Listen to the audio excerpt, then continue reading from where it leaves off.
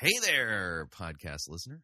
Chris Roseborough here at the front of the podcast. Just want to remind you, Fighting for the Faith is listener-supported radio. You know that, right? Yeah, it is. If you don't already support us financially, we truly can use your help. So get on your computer, go on over to fightingforthefaith.com, click on one of the friendly yellow buttons, and support us. And, of course, if you would like to do it the traditional way, make your gift payable to Fighting for the Faith, and then send that to Post Office Box 508, Fishers, Indiana, zip code 46038.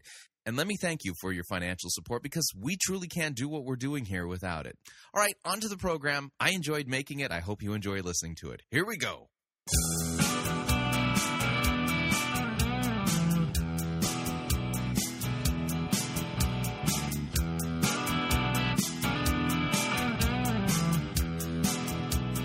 It's time for another edition of Fighting for the Faith. Thursday, November 8th, 2012. Busy radio schedule this week.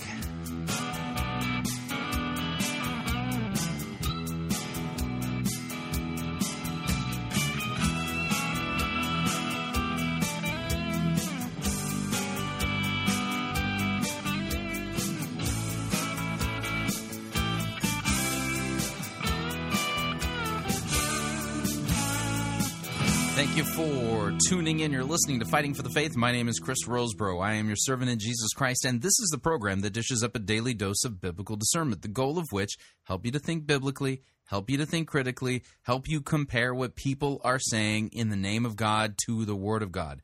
Unfortunately, within visible Christianity and churches that call themselves Christian, there are a lot of pastors who are saying things that they ought not to say, teaching doctrines that the Bible doesn't teach, teaching people that God wants them to do things that God has not told them that He wants them to do. As a result of it, there is a lot of confusion out there within the visible church, and this confusion has ramifications. It has ramifications in the sense that wickedness continues to increase.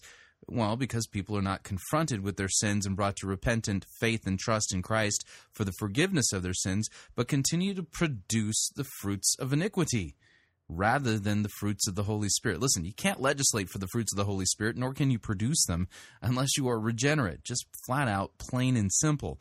And so while things continue to grow dark in the culture around us, I think the primary reason for that is because the church is off topic. The church is not teaching what it ought to teach. It is not calling sinners to repentant faith and trust in Christ for the forgiveness of their sins.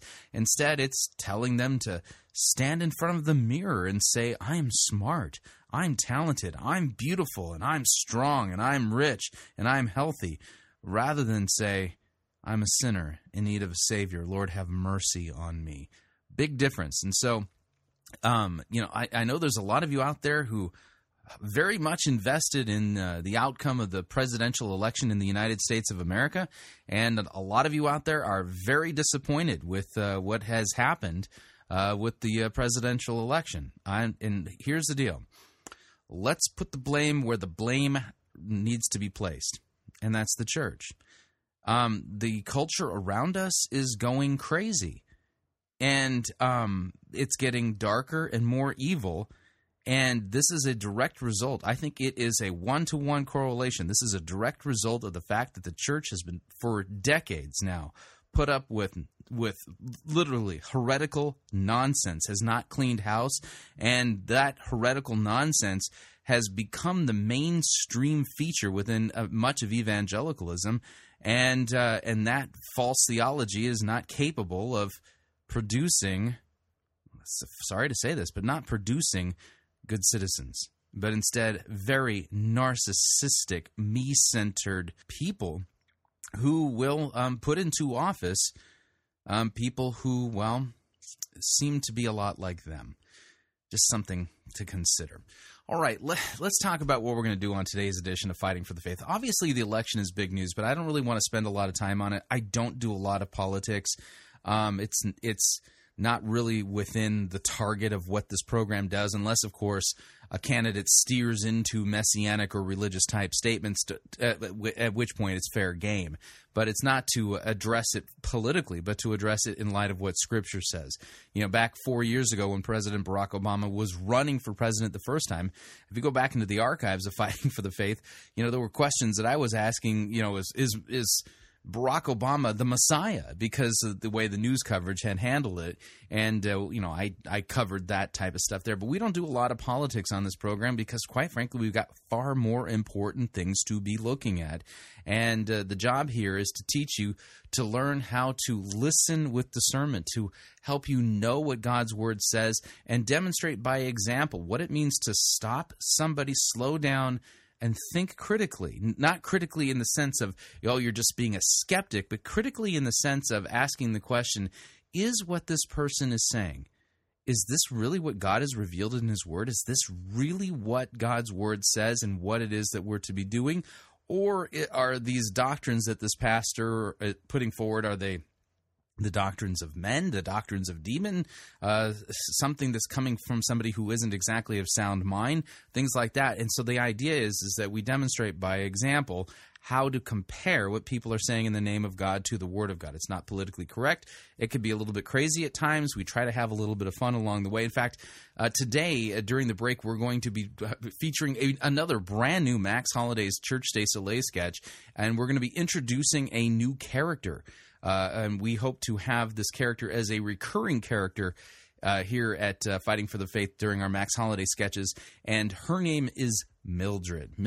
And so I'm not going to tell you anything more about it, but the name of this Max Holiday sketch is entitled Sessions with Mildred.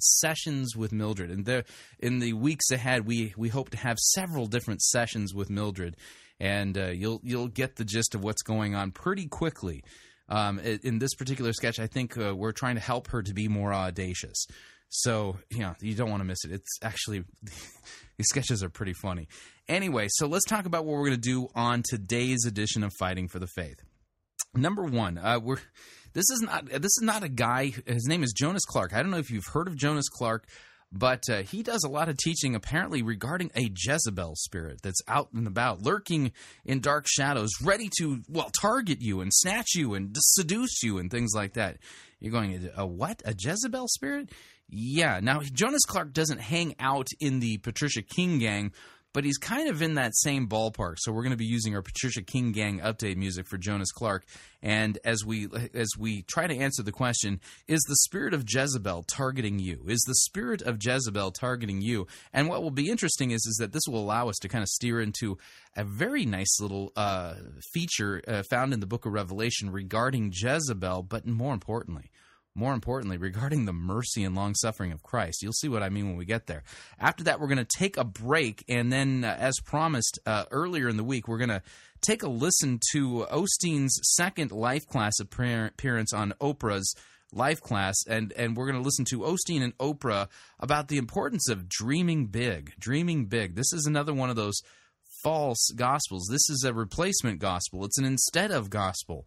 That you're going to be hearing from Oprah and Osteen today. And then for hour number 2, we're going to be listening to a sermon that is not a good one, but it's not an ugly one either. It's actually kind of one that falls into the category of takes a little bit more discernment to listen to this type of sermon, because it's not just so egregiously wrong, but at the same time, you'll see that things are backwards, upside down, and inside out. In fact, the man preaching this sermon poses an important question, like a question of ultimate significance and importance at the beginning of his sermon, and then preaches an answer that is, frightening to say the least.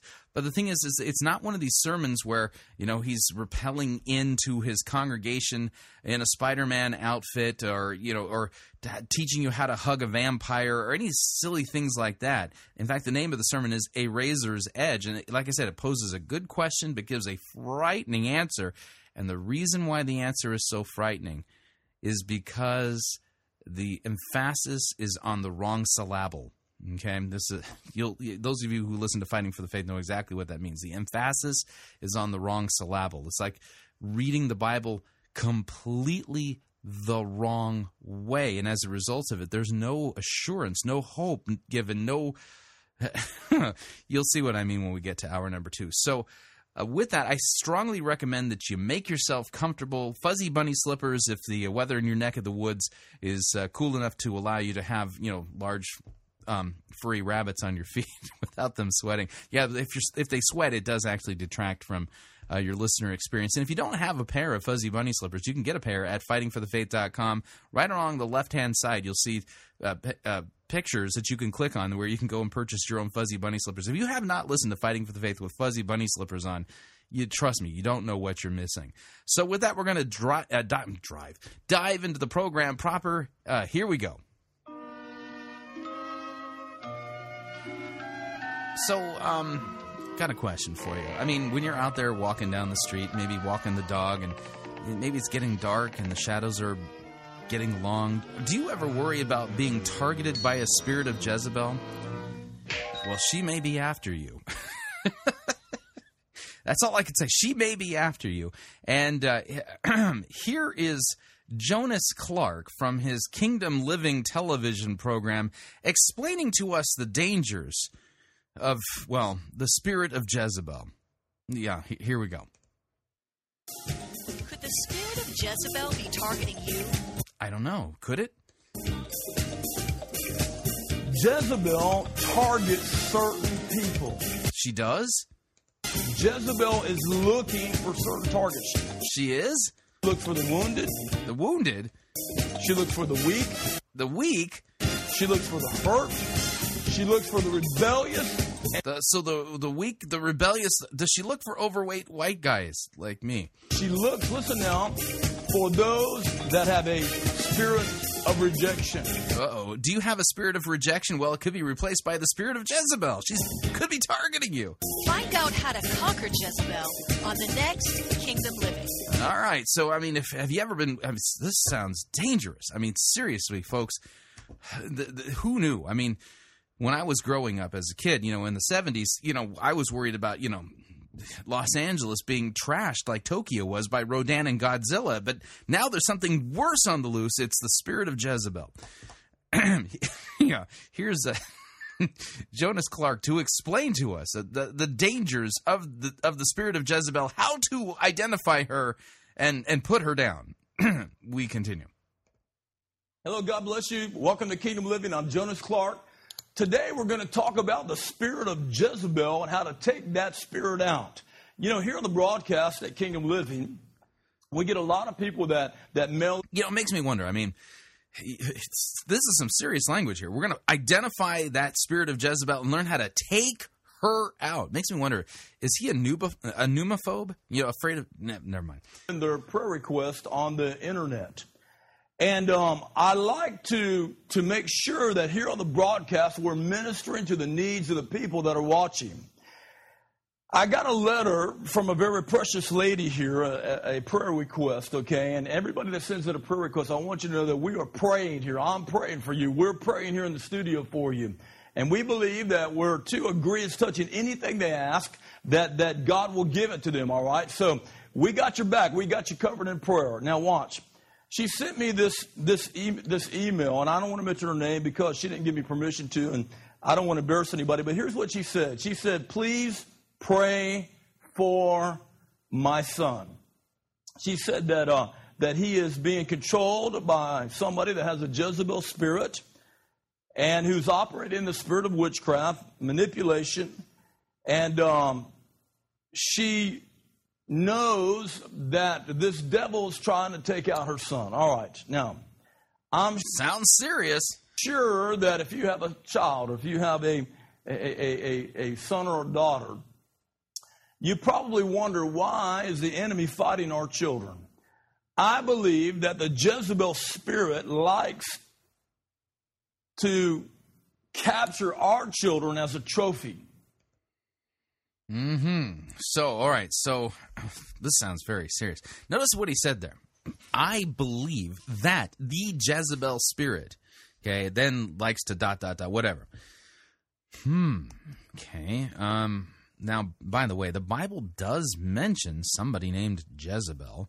And there is a woman whom Christ refers to as Jezebel in the book of Revelation. So it's not as if there isn't some biblical concept behind Jezebel here, but something's off, something's screwy. It's as if he's hijacked this term and has poured into it a whole lot of other stuff that isn't found, well, in the Bible. Think of it this way, okay?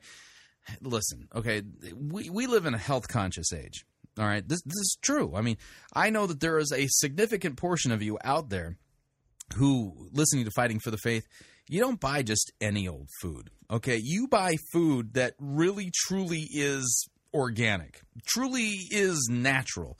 It doesn't have artificial flavors, doesn't have artificial sweeteners, isn't filled with, sucrose and all of these little, food chemicals, and isn't manufactured by human beings, right? I get that, okay? So let's kind of use that idea here, okay? And here's how this goes. Somebody who is supposedly teaching the Word of God and then says, I think, and then starts spewing what comes out of his or her mind is, well, engaging in creating spiritual food that is just chock full of unhealthy ingredients, toxins, chemicals, artificial sweeteners and flavors and stuff like that. Because here's the deal.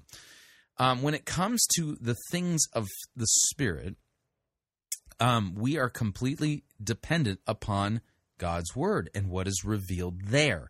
And when somebody starts spewing what's in their mind or claim that they're preaching to you what God laid on their heart, what they're really doing is giving you non-organic spiritual food. In fact, this is highly manufactured, of human origin, full of stuff that could probably cause spiritual cancer, may cause you to die from spiritual arsenic poisoning, things like that, because these ingredients are not good. They're foreign, and you should not be imbibing on them.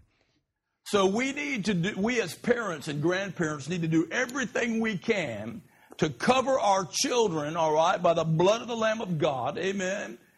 Fight these. What does that mean in that sentence? We need to cover our children with the blood of the Lamb of God. Now, I'm a firm believer in Jesus Christ, the Lamb of God, who takes away the sin of the world. Jesus Christ, and his blood propitiating the wrath of God. I'm a firm believer in that. But in that sentence, I had no idea what that means. We need to cover our children with the blood of the Lamb of God? What are you talking about? Things that come against our children to steal, kill, and destroy. Take up the weapons of our warfare, which aren't carnal, but mighty through God, to the pulling down of strongholds, and guard our children, all right? Yeah, now, yeah. Sounds important. I mean, you don't want your children to be taken out by the Jezebel spirit, do you? A long time ago, I used to battle this thing in my backyard, and I didn't know.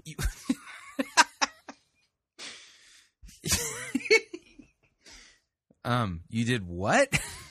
You battled the Jezebel spirit in your backyard. Really? How did you go about doing that?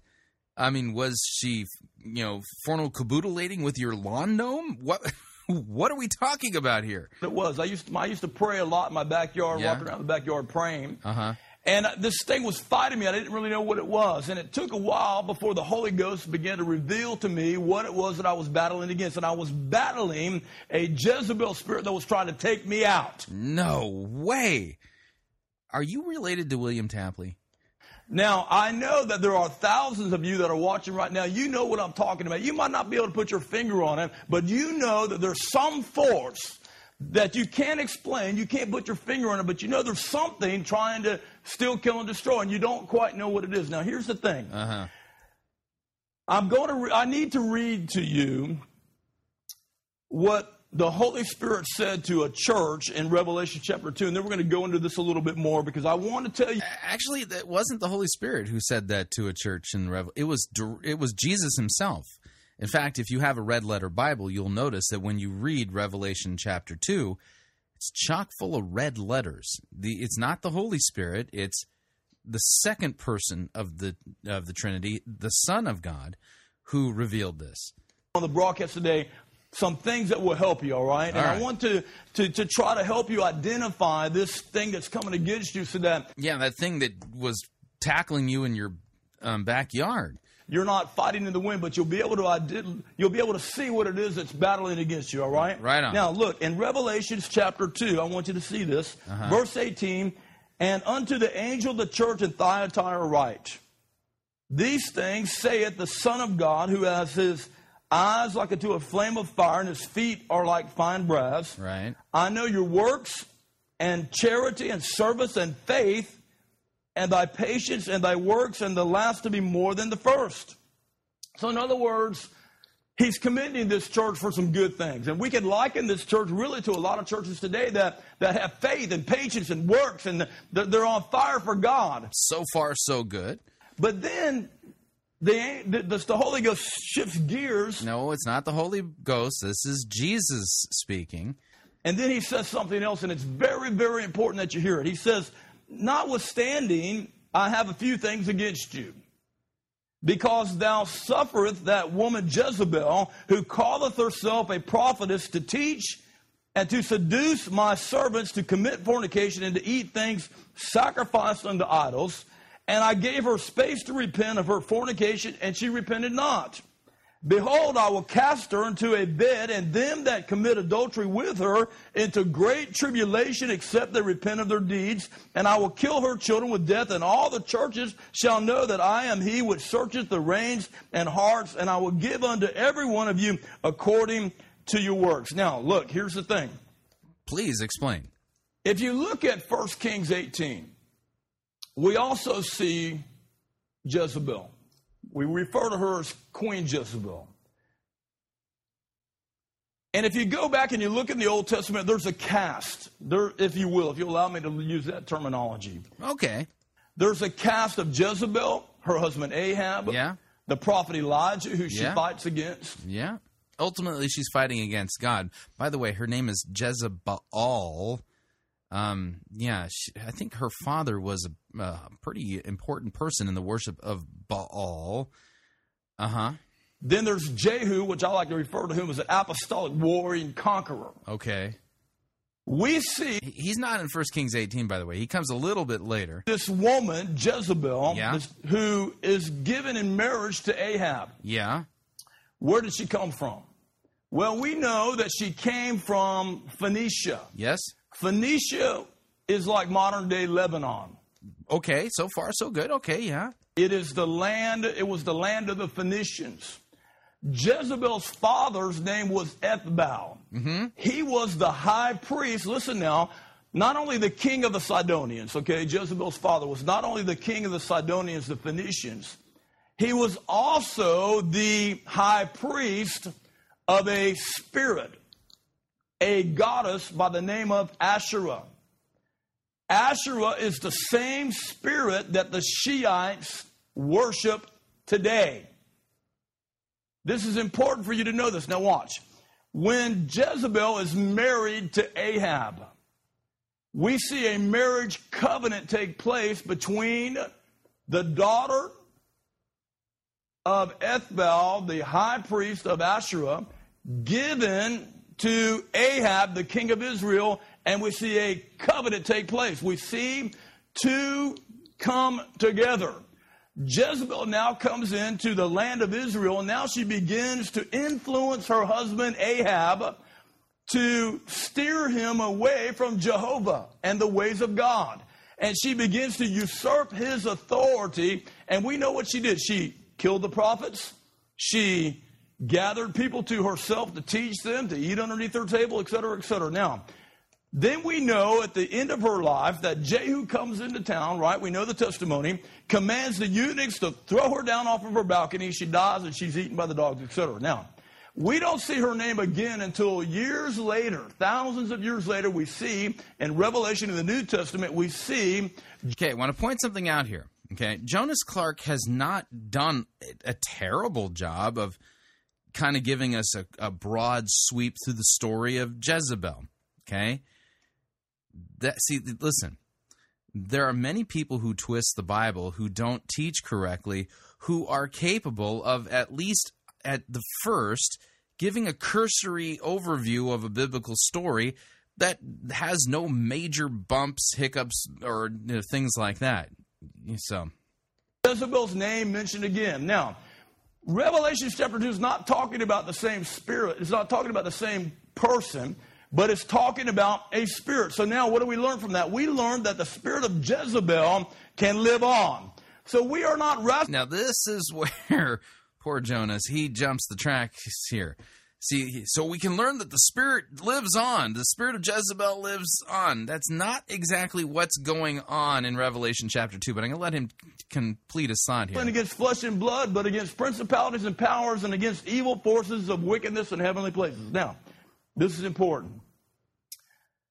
Here's a lady that knows her son is trying to be attacked, is being attacked by a Jezebel spirit. Now, we need to learn some of the traits about this spirit, how the spirit attacks us. What does it do? How does God give us, what weapons do we have to defend ourselves and to also be more aggressive against it? Some of the things that I think we need to know. Look, when I wrote this book a long time ago called Jezebel Seducing Goddess of War, when I wrote this book, the reason I wrote it is because it helped me articulate what was happening against me, okay? In your backyard. At that time, I really didn't know what was going on. I'm going to be really serious with you. I would walk around my backyard praying in those days. That's where I'd pray out in my backyard. And there was this force coming against me. I didn't know what it was. And then finally one day, God began to reveal to me what was. This is like the Christianized version of alien abduction stories. Coming against me. Now, why would these things be coming against you and I, the born-again believer? It doesn't make sense, does it? Because here we are in the 21st century and we're still dealing with spirits. But the Apostle Paul said in Ephesians 6, verses 10, he says, finally, my brothers, be strong in the Lord and in the power of his might, right? Then he starts describing the warfare that you and I, the born-again believer, are in. For we wrestle not against flesh and blood. In other words, we are wrestling, but not against flesh and blood, not against people, but we are wrestling. So he describes, in other words, he pulls back the veil and lets us see beyond the flesh to know that there is opposition against us. Jesus said this. Jesus said, the thief cometh only to steal, kill, and destroy, but I've come that you might have life and have it more abundantly. Which, by the way, go back through the archives of Fighting for the Faith recent. This is from John 10, and it's taken completely out of context, and he's missing the whole point here. Jesus is actually warning us about the thief being the false teacher.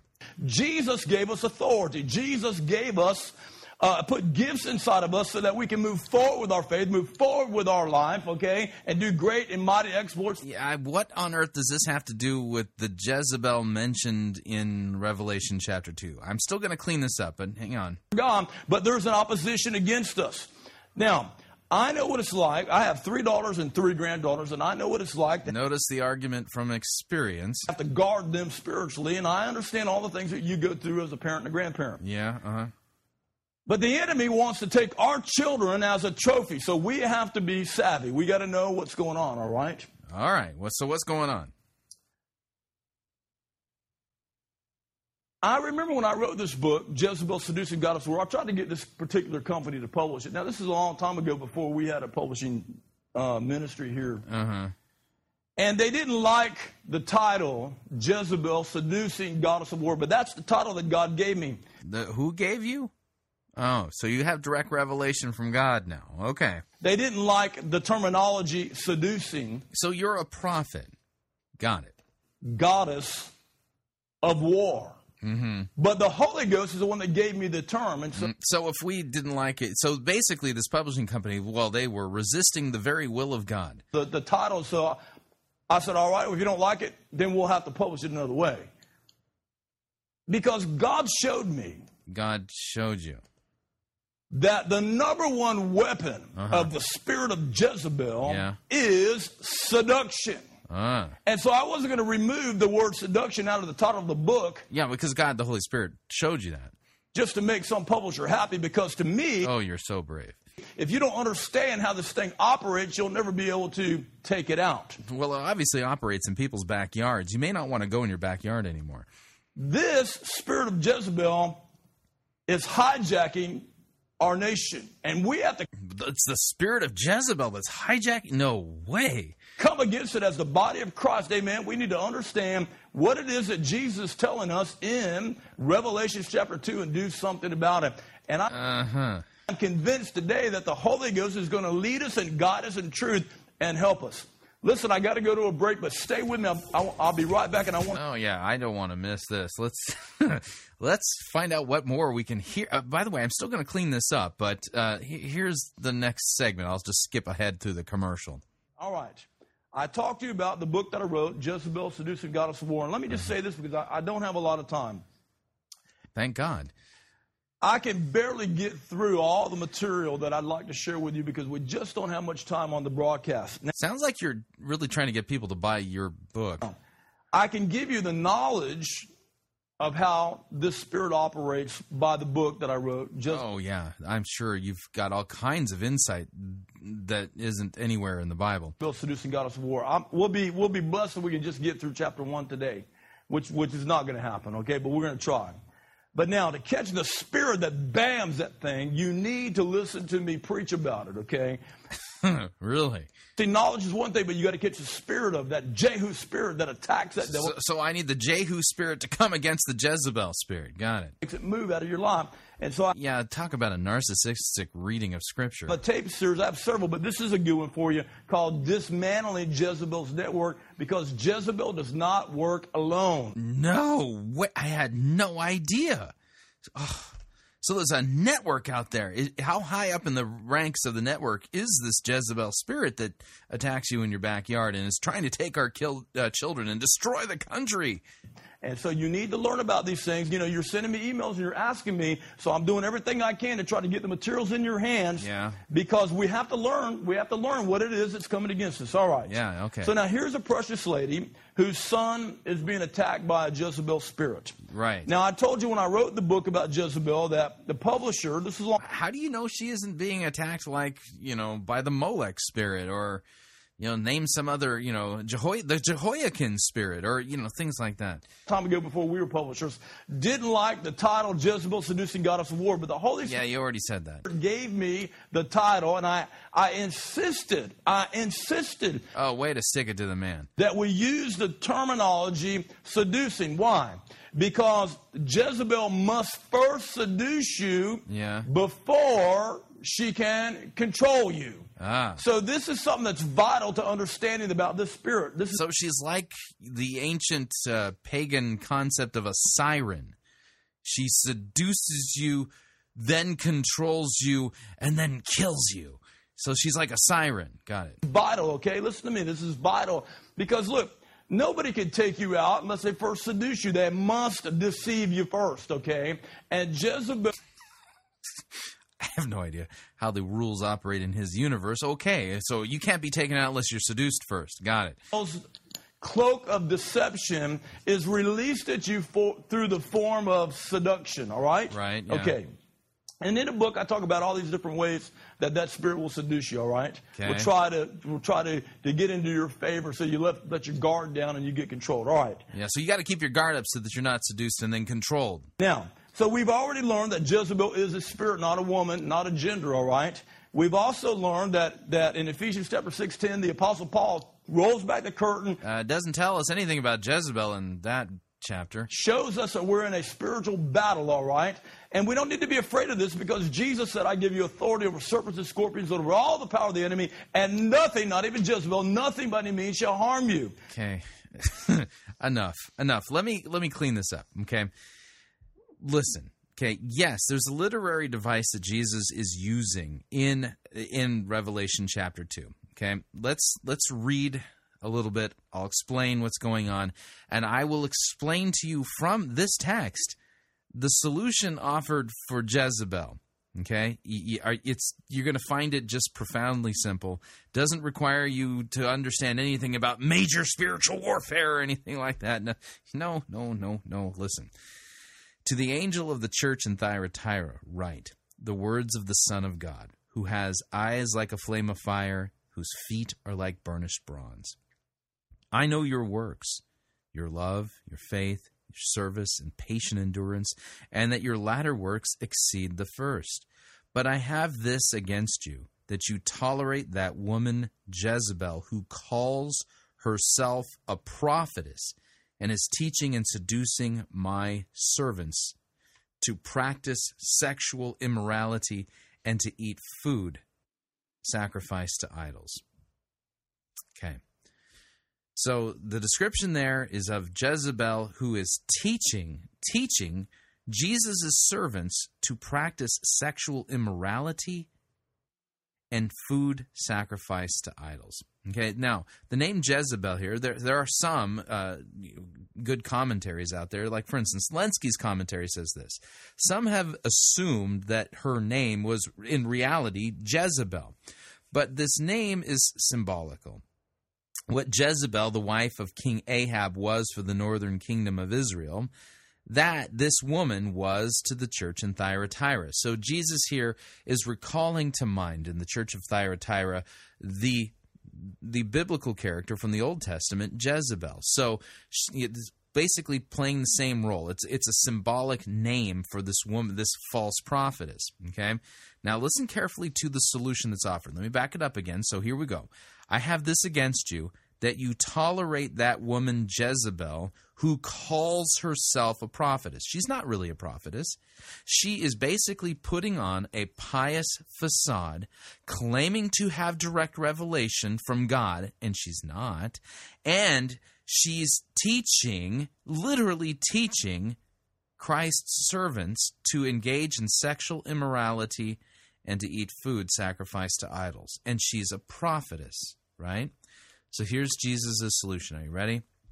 Listen to how patient, kind, and long-suffering Jesus is. He says, I gave her time to repent, but she refuses to repent of her sexual immorality. I mean, think about this, okay? There is a false prophetess at the church in Thyatira whom Jesus likens to Jezebel of the Old Testament. And Jesus' solution is to give her time to repent.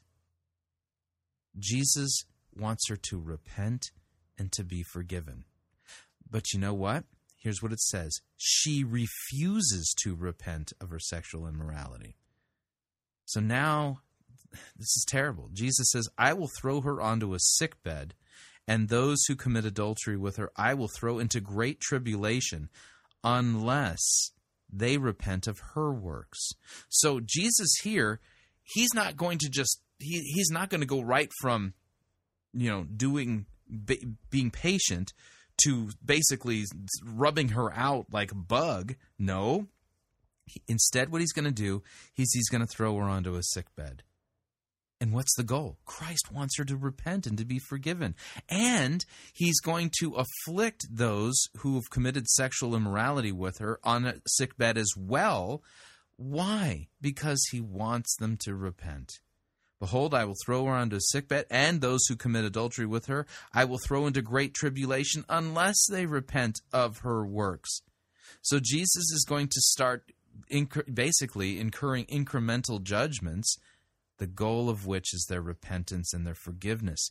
Jesus doesn't even want to lose Jezebel, doesn't want her to go on like this, and is even willing to forgive her even now, even though she has prophesied falsely, even though she has committed adultery, even though she has taught other guys in the congregation to do these things.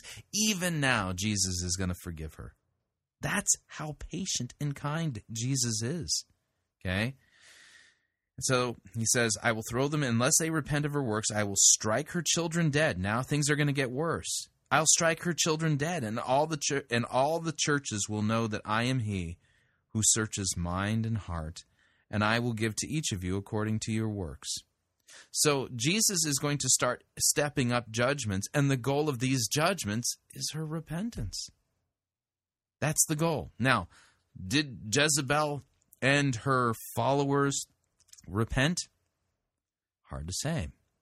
But it's absolutely not even a question how patient, kind, long-suffering Jesus is. And it's his kindness that leads us to repentance. Even in this letter, Jezebel's sin is exposed to everybody in the church, and those who have committed adultery with her and practiced and learned her secret teachings, her gnosis, even then, Jesus is calling them to repent and to be forgiven. That's the solution. That's how we fight Jezebel even today. And I'm talking symbolically. You call Jezebel to repent. Repent of her false prophecies. Repent of her seductions. Repent of her sexual immorality. And it's the same thing that Jesus calls you and I to do. Yeah, is it not? Think it through. What about the things you've spoken falsely regarding God? What about the idolatry you've committed? How about the adultery that you've committed? And don't sit there and say, hey, listen, I haven't actually done the deed with anybody. Yeah, Jesus says, if you look at another with lust in your heart, you've already committed adultery with that person. How about you? You know what? In this letter, it's clear. Jesus is patient and long-suffering, and he's even calling you to repent and to be forgiven.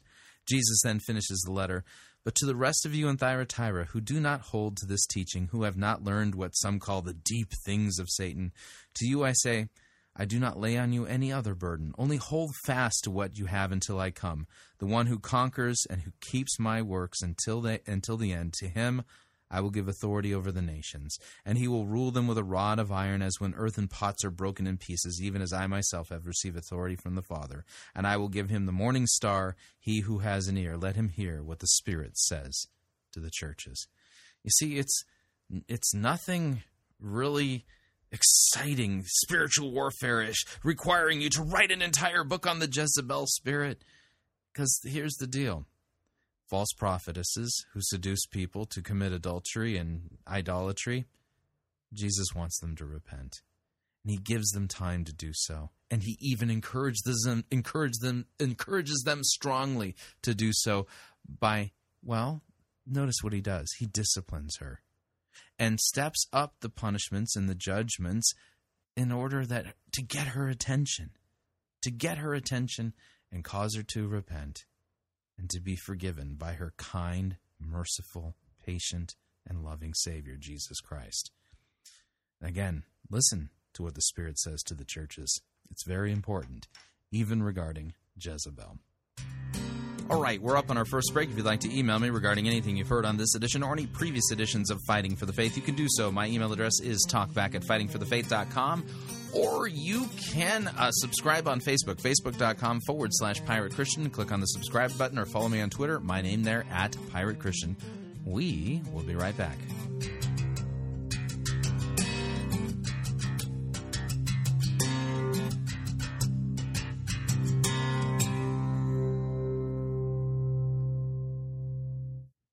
We don't need to rethink Christianity. We need to rediscover it. You're listening to Fighting for the Faith. You're listening to Pirate Christian Radio. We'll be taking your false doctrine now.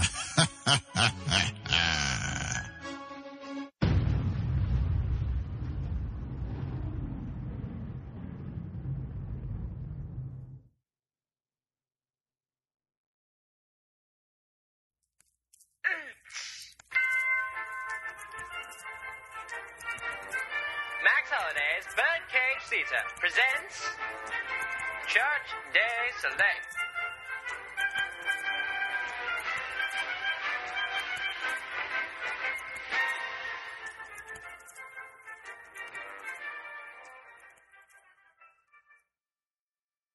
And now, Max Holiday's Birdcage Theater proudly presents Sessions with Mildred.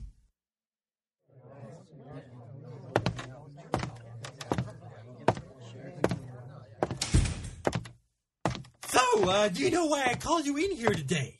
Am I in trouble? Oh, no, of course not. We're just worried about you. Is this about my tithes? You know, I'm so sorry. I forgot the $5. You hate me now, don't you? Oh, no, you've been very good about meeting your tithe quota. Besides, if this had been about your tithes, we would have sent someone to your house. I just wanted to discuss your attitude because some of us elders have started to talk about it. My attitude? Oh, yes, your attitude. You see, we're all about our Congress having audacious faith, but we've noticed that you seem to be having difficulty being audacious during services. Are you talking about the Holy Ghost hokey pokey? Was I not dancing right? You know, I tried practicing at home, but when I put my whole self in, I fell over and injured Fluffles. Who is Fluffles? Well, he's my cat, and after I fell down, I didn't know if he was breathing. Okay, we seem to have strayed from the topic. Look, you don't have to dance during the services, but you could at least start singing. I mean, what's the point of having jumbo screens with sing-along lyrics if people aren't being audacious and using them? When I was younger, I had this bird, and I decided to take it outside with me and start singing to it, and a hawk dove down and snatched Muffin from my finger. Oh, dear. I'm so sorry about Muffin, but let's get back to the present point. If you don't want to sing or dance during the service, then I guess we'll let you make that choice. But if nothing else, won't you please be more audacious and just do the hand motions? Well, last year, I had my gerbil outside and his hamster ball, and... This interview is not going as expected. Well, I was practicing hand motions, and my bracelet caught a glare in a driver's eye, and the car swerved, and it hit Mr. Cuddles. He flew into the mouth of an octopus living in the sewer. Apparently, he didn't taste very good, so he spit him back up into the street, where my neighbor ran him over with his lawnmower, which broke the hamster ball, but not Mr. Cuddles. So then Mr. Cuddles escaped, and then a dog thought Mr. Cuddles was a chew toy, so he chewed on him. But Mr. Cuddles didn't like that, so he survived, and I got him back. Well, that's finally something positive. I bet you anything that Mr. Cuddles would love for you to be more audacious in church. Well, but he died a week later from rabies that he got from the octopus. Well, I think we'll have to schedule a second meeting for you sometime in the next... Never. I mean month.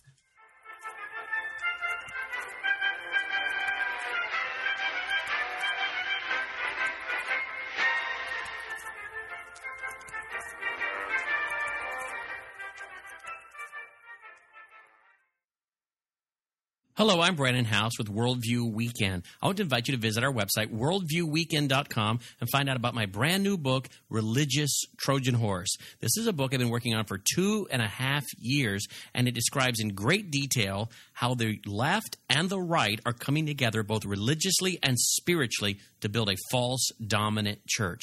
You can find all the details at worldviewweekend.com. Again, it's Religious Trojan Horse. It's 500 pages, over 600 footnotes. Now, while you're at worldviewweekend.com, I'd like you also to check out our Situation Room. You can have access to over $8,000 in biblical Worldview Weekend resources, including over 1,400 MP3s of my daily radio show and biblical Worldview Weekend keynote presentations. You can also watch about 150 of our Worldview Weekend DVDs on demand as a member of the Situation Room. Full details for that are at situationroom.net. Situationroom.net. You can also visit our website and find out about our free biblical Worldview Weekend rallies held all over the country. All the details are at worldviewweekend.com.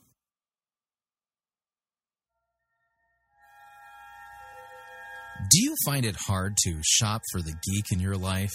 Well, if so, we have got a fantastic new featured advertiser for you to visit. It's Think Geek. This is a well-thought-out and hilarious gift store. And what you need to do is visit our website first, piratechristianradio.com/geek, and then click on the ad banner, and then a portion of your purchase will actually go to support Pirate Christian Radio. Trust me, these gifts are hilarious, from wacky office gifts to Star Trek paraphernalia to Star Wars stuff. Anything that would really kind of light up the life of the geek in your life. Trust me, you'll love it. They're smart, funny, and the geek in your life will really enjoy them. Again, piratechristianradio.com/geek.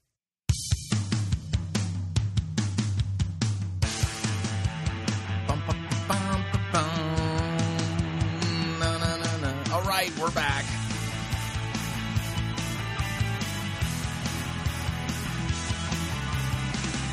Warning, those people trying to tell you about the Jezebel spirit, well, they're not exactly engaging in sound doctrine. It's more like sensationalistic spiritual warfare that really isn't spiritual warfare.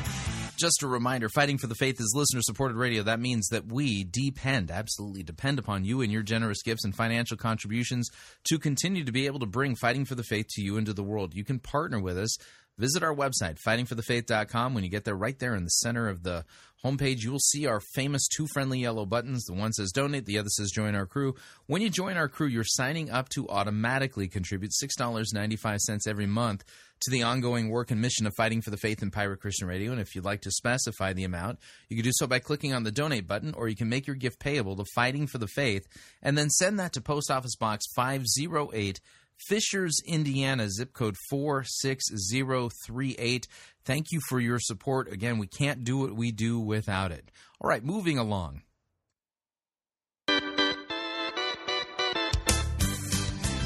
When I'm feeling lonely, sad as I can be, all by myself, an uncharted island in an endless sea.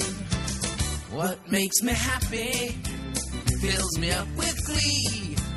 Those bones in my jaw that don't have a flaw, my shiny teeth and me. My shiny teeth that twinkle just like the stars in space. My shiny teeth that sparkle add a beauty to my face. My shiny teeth that glisten just like a Christmas tree. You know they'll walk a mile just to see me smile. Woo! Shiny teeth and me. That's our Joel Osteen update music. That's Chip Skylark. My shiny teeth and me. One of the happiest songs we play here at Fighting for the Faith. Cracks me up every single time. Okay, so this is going to be our first look at Joel Osteen's appearance on Oprah's program the second week.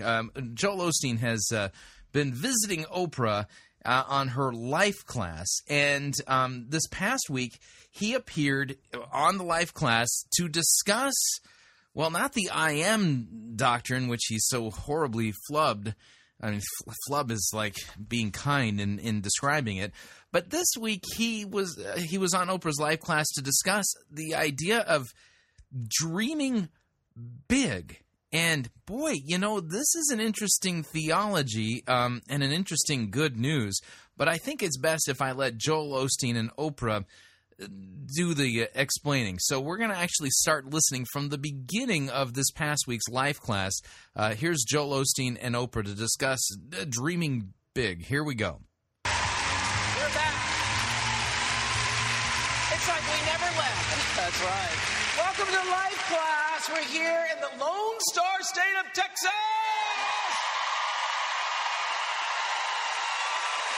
Look at you. Coming to you from the beautiful Hobby Center, and I'm raring to go for tonight's class. Pastor Joel Osteen is back with us. In case you didn't know already, I know we have so many of you Lakewooders joining us, but he is the leader of the largest and most diverse church. Hi, Victoria. Were you here last time? No. Okay. How could I miss you in the front row? Okay. Okay. He is pastor of the largest, leader of the largest and most diverse church in America. He's got a new book called I Declare that I know so many of you. Okay, now I'm going to pause there for a second. And this is a thought that I want you to consider. Okay? I think that one of the reasons why Joel Osteen's theology is creeping into so many churches is exactly for the reason that Oprah just said. And that is that Joel Osteen is the leader of the largest church in the United States. The largest church in the United States. And Oprah herself, she's one of the wealthiest women on the planet. She's one of the most successful women in all of human history. Okay? So here's the idea. Is that this success, this level of financial success, numerical success, of recognition that their accomplishments are huge, creates a large draw and a very real temptation. Here's the idea. Well, I mean, I'll probably never be as successful as Osteen and Oprah, but I can teach that same message, and maybe it'll give a boost in attendance at my congregation. Maybe I can get a book deal. You know, I would point to somebody like Kevin Gerald of the Champion Center up in Tacoma, Seattle area. Okay, Kevin Gerald, I constantly refer to him as a cheap Joel Osteen knockoff. I mean, this guy mimics just about everything that Joel Osteen does, period. I mean, he's even come up with his own creed, just like Joel Osteen has come up with his own creed. And the idea is this, is that just you teach this message, and, you know, you in the American context, you are almost guaranteed to have a huge congregation. And the idea is that the fact that Oprah and Joel are so successful creates that temptation in the minds of many, many pastors. You see, that's, I think, where a lot of the temptation is to go this route. You are doing daily work with. It's in stores right now. So it was a few weeks ago when we dug into the power of I am, and I hope you all saw that. Pastor Joel talked about how whatever follows those two simple words, I am, is going to come looking for you. It determines the kind of life that you live. So in tonight's flat out magic, that ain't Christian doctrine. Lesson, I'm so excited.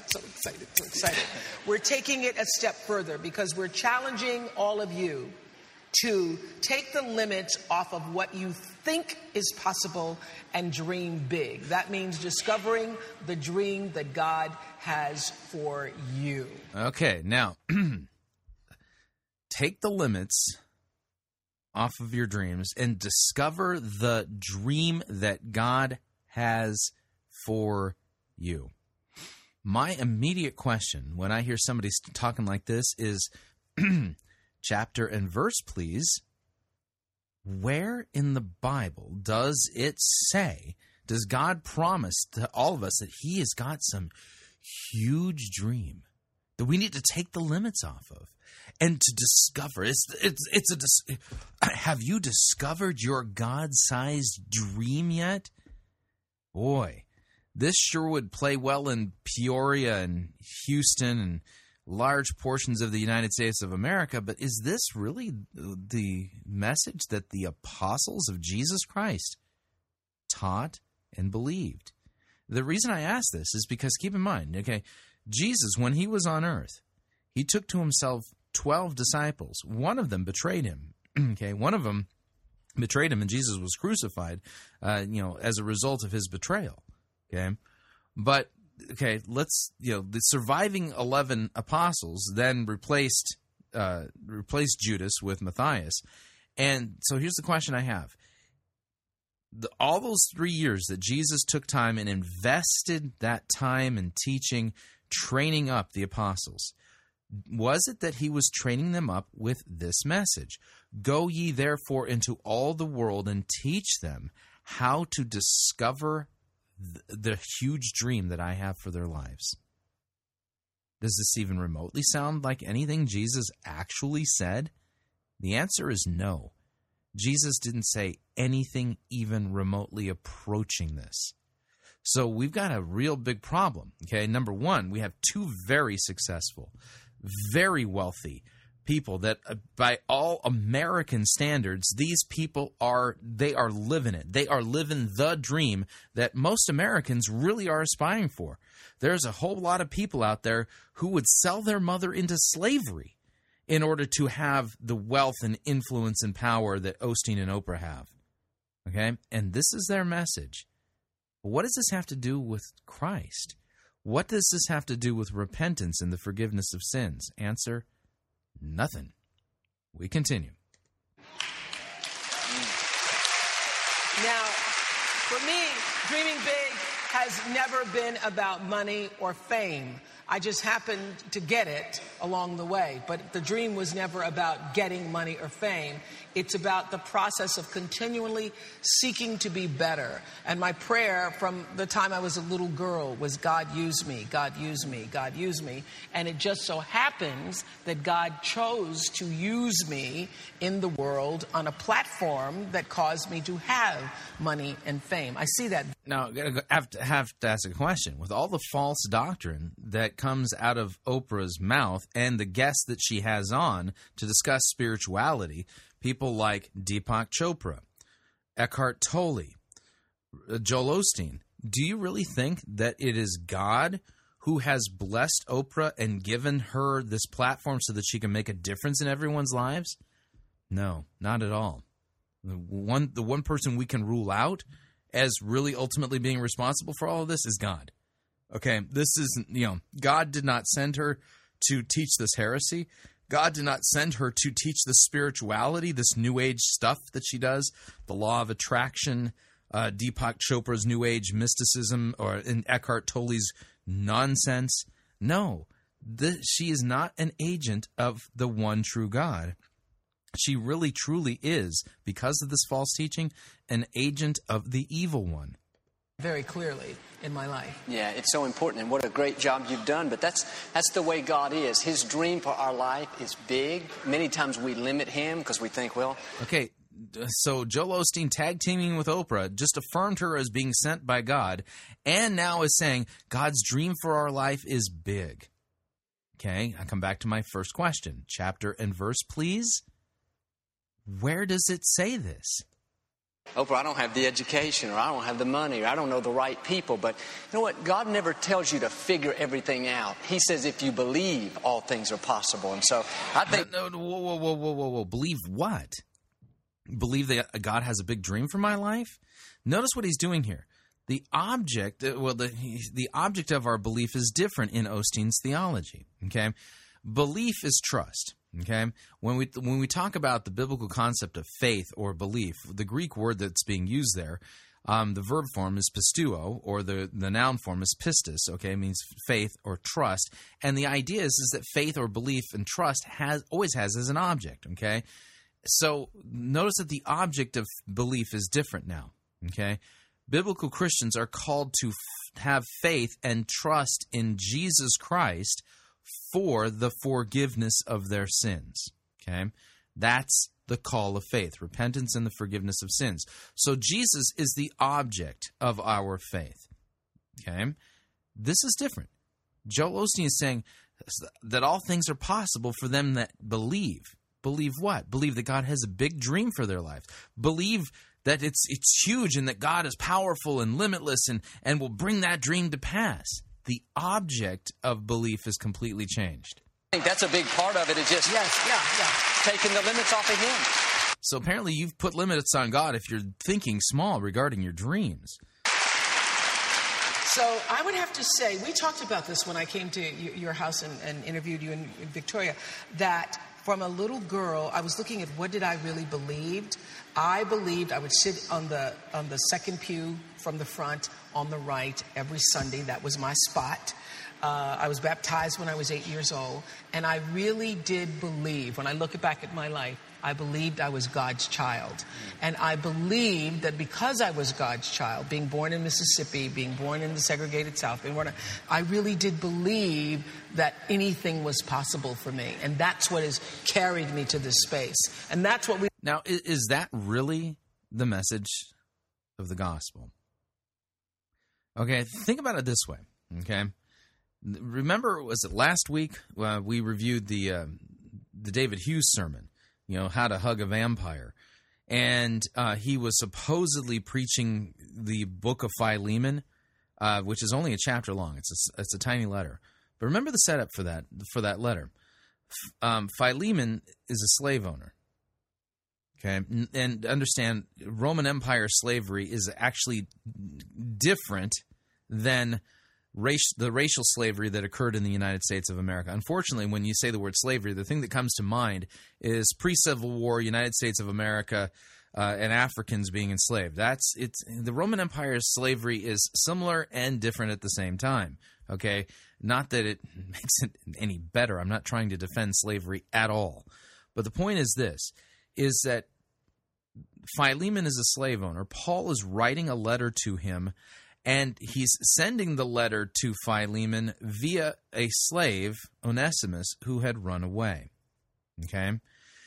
And Paul was sending him back without knowing whether or not Philemon would, exert his rights as an owner and enslave him again. Okay, no guarantees there. But over and again, God the Holy Spirit, the word, with this the word in light of the gospel given to slaves in the time of the Roman Empire, at the time that Paul was writing his letters, was this: slaves, obey your masters. Now, I don't know about you, but by any measure of the American dream, the concept of slaves obey your masters, that's no huge dream. That actually sounds like a pretty tough life. And yet that's what God the Holy Spirit commanded slaves to do. Not to dream big. Instead, to obey their masters in every detail, with this understanding that God is watching them and that their master ultimately is Jesus. So, yeah, the New Testament theology is very much directly opposed to this idea that Oprah is putting forward here. We want to offer you all tonight. You become what you believe, and to believe that you are created by the power that's greater than yourself, and that to live in that space means anything's possible. It really does, Oprah. And, I think that's the key. You knew you were a child of God. You knew you were a person of purpose. I really believed it. Yeah, when you... Yeah, boy, that's great. Tell me about Jesus again. Because this seems like a Jesus-less, Christ-less religion here. Notice how carefully she talked about God as being a higher power. But what about Jesus? What about the cross? What about repentance? What about the forgiveness of sins? You believed you were a child of God, and you're discussing that you are being a child of God apart from faith and trust in Christ for the forgiveness of your sins. You have that on the inside. It's amazing you had it as a little girl because some of the things you went through. But when you have that on the inside, it's what ignites what I call the seeds of greatness God's put on the inside of every one of us. Okay, question. Where in the Bible does it say that God has placed seeds of greatness on the inside of every one of us? The answer is nowhere. You will not find a single biblical passage that says that God has placed seeds of greatness inside of you, me, or anybody else. So Joel Osteen at this point is spinning out his own theology without any biblical text to back it up whatsoever. This is the classic sign of a heretic. This is the hallmark harbinger sign. This man is a flat-out heretic. The problem is some people have had people push them down. Hey, man, you're not that talented, or just those negative voices, and that's limiting who they can become. But you got to break free from that and say, God, I'm your child, you breathe your life into me, and I believe I can accomplish the destiny for my life. All right. And everybody has a destiny. Everybody does. Okay, now listen, this is important, okay? Joel Osteen is supposedly a Christian pastor, okay? Everybody has a destiny. Interesting that he's talking about this as if somehow this is the good news. Hey, listen, God has some big plan for your life. Yeah, don't worry. Just think of yourself as a child of God without Christ, without his cross, without repentance, without the forgiveness of sins, because none of that's mentioned, and dream big, because each and every one of us have seeds of greatness inside of us, and all we got to do is come to grips with the fact that we're children of God, and that means anything's possible. This isn't the gospel. This is a counterfeit gospel. Yeah, truly, for those listening, this might be like, good news, but this isn't the biblical good news. This is a completely foreign gospel, a false good news. It's different. Sometimes, it's obviously different, but sometimes it may not be what we think it's going to be. Correct. I never thought, Oprah, that I could get up in front of people I'm naturally very quiet, reserved. I had never ministered in public one time before my dad died. Well, I did one time only, but, you know, I say that to say there are gifts and talents in us all that we don't know we have. Yeah, you did that sermon just before he died. He was in a hospital. Yeah, I did a sermon. I never preached in the 17 years I worked behind the scenes doing the television production. I'd never ministered one time. I'd said, Daddy, I'm not a preacher. Can't get up in front of people. I wouldn't know what to say. And so 17 years, I was comfortable back there. And really, that was the destiny for my life at that time. But when my dad died, all of a sudden, I ministered one time. He died suddenly of a heart attack. All of a sudden, I had this desire on the inside. It was just instant. I had a desire to step up and pastor the church. Well, in my mind, it didn't make sense because I'd never ministered. I'd never been to seminary. You know, my own voices were saying, Joel, you've got to be crazy. All your own I ams. Yeah, but I took that step of faith, and you know what? God gave me the grace for that season, and you know, never dreaming that it would grow. But look at today, you know, where I am. So I say all that to say, you know, the destiny can change. I mean, it's not a surprise to God, but you have to be open for change. I think you have to wait for God's timing as well. But I think what I really feel strong is there are things on the inside of us, gifts, talents, potential, that we have not yet tapped into. I believe that as long as we're breathing, there's potential on there that we're supposed to be growing and being better. Okay, again, my question again. Chapter and verse, please. Where does the Bible say this? And, you know, tapping into what God's put on the inside. You know what I also believe, and I actually know to be true, and I learned this, and people heard me tell this story, so I won't go into it, when I was first trying out for The Color Purple, that God can dream a bigger dream for you than you can dream for yourself. So and well, what kind of nonsense is this? God can dream a bigger dream for you than you can dream for yourself. Man, talk about self-absorbed. And what you want in your life, what you really want, is not your little piddly dreams for yourself. Because I had some piddly dreams.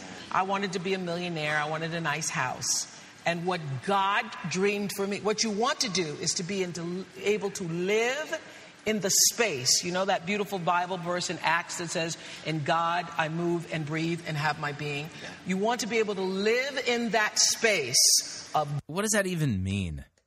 God's dream for you.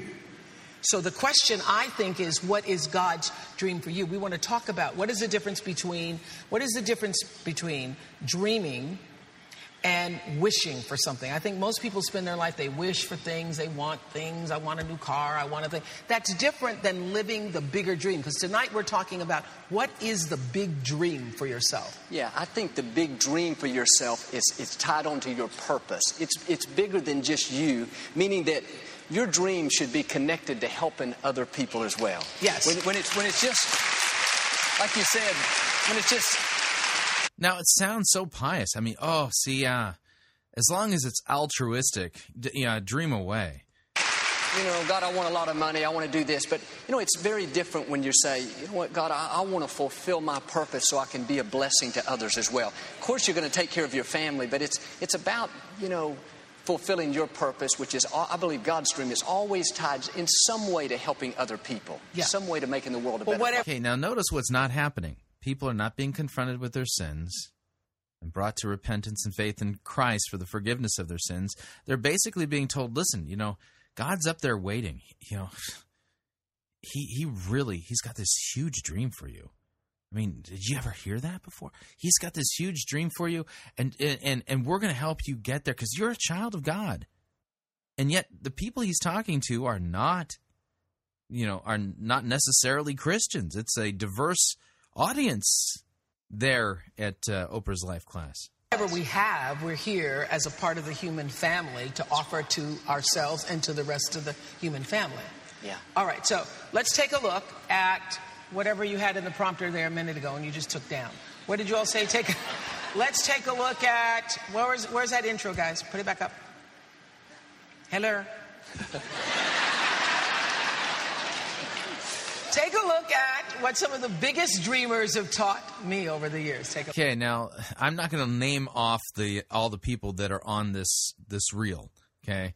You got Ted Turner, I mean, and just a whole host of people who are not necessarily religious folks. You got athletes and and movie stars and artists and people like that in this. But again, notice Joel Osteen, supposedly a Christian pastor, telling people who aren't pagans that they're a child of God without them being brought to repentance and faith in Christ. And the good news is God has a big dream for you. So now Oprah is going to reiterate this by putting up a montage of very well-known stars. People who, when we see their face, we would say these are people who are successful at what they do. And see, these are people, they're children of God too, and they're living the dream. Listen. Do you have the courage to dream big? My father told me when I was a small boy. Just so you know, that's Ted Turner. He strongly recommended that I set my goals so high that I couldn't achieve them in my lifetime. So I'm trying to help save the world, and I don't anticipate achieving it completely. But I'm pretty sure you won't, because Jesus did that. Would like to. I have goals that always they morph. You know, I have morphing goals that when I get near it, I change it, and it gets so that I'm always striving, because I feel like the last thing I'd ever want to do is just achieve a goal and be like, okay, I'm good now. And then be like, okay, so now what?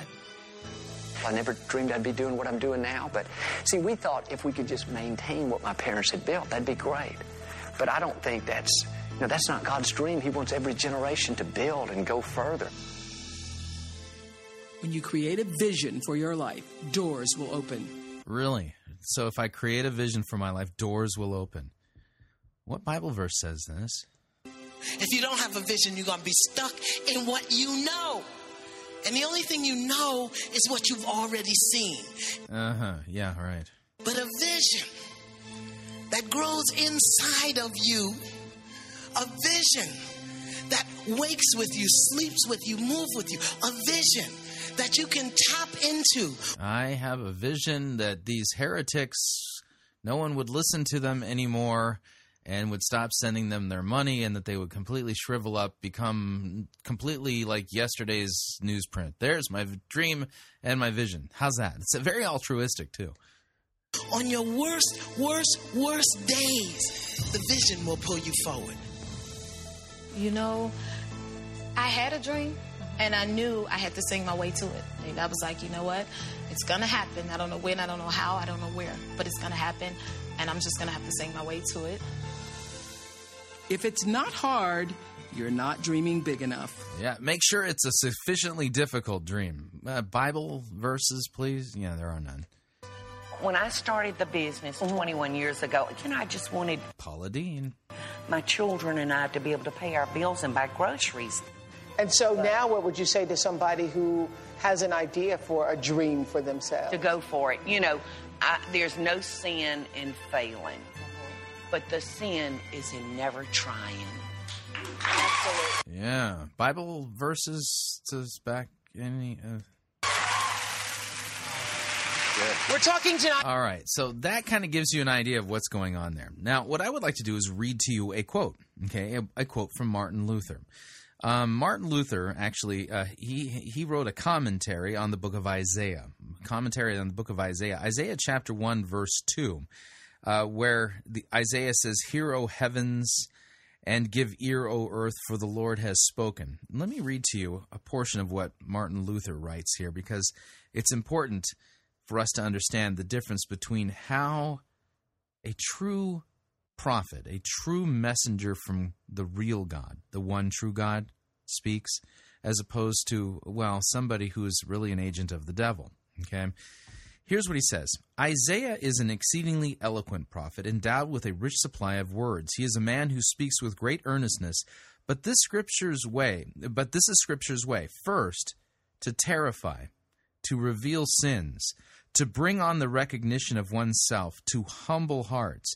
Then, when they have been driven to despair, its second office follows, namely, the buoying up and consolation of consciences through the promises. This is how the Holy Spirit teaches. Okay, this is the idea between law and gospel. So God even operates in law and gospel. When God first terrifies us and shows us our sinful condition. This is why Jesus in Luke 24 says, Go and proclaim repentance and the forgiveness of sins in his name to all nations. When you look at how Peter preaches in the book of Acts, always confronting people with their sins. I mean, it's going so far as to pointing his bony finger at people and saying, you crucified the Lord of life, right?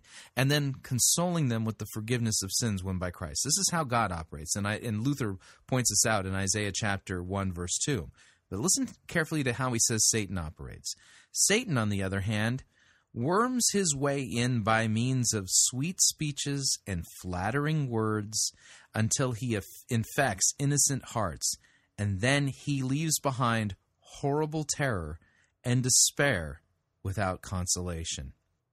You see, Satan works the exact opposite. Satan weasels his way in and says, "Oh, you're great. Go in the mirror and say, I am strong. I am talented.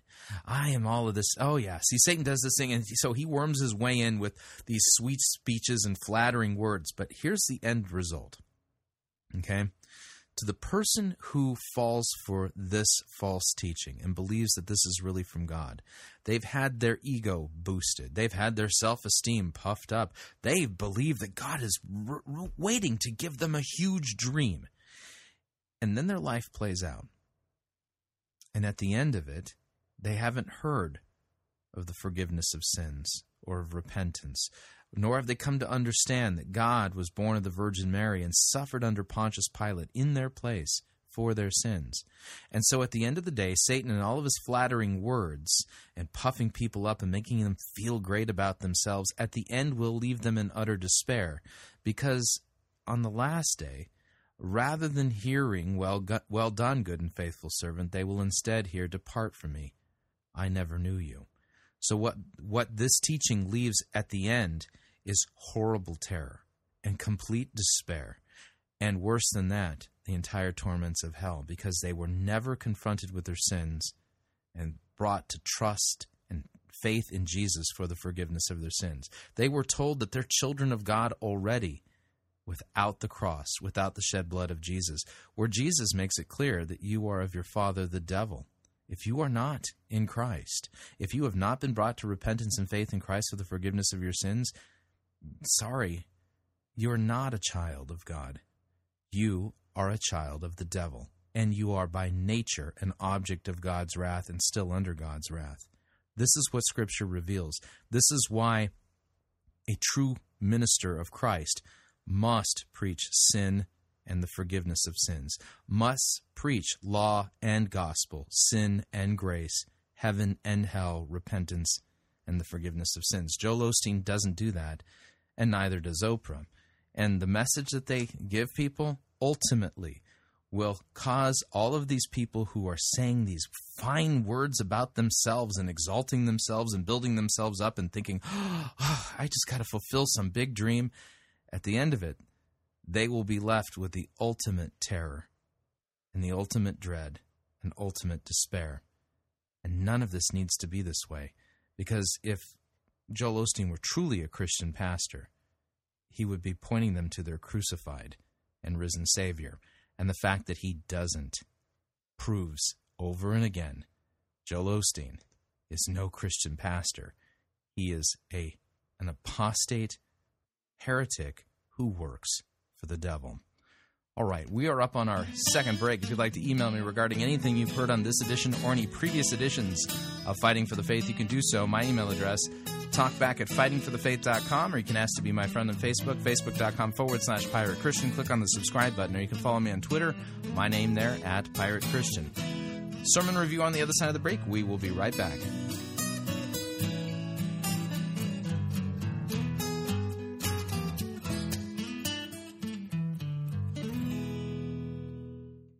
If you want advice on how to have your best life now, you are in the wrong place. You're listening to Fighting for the Faith.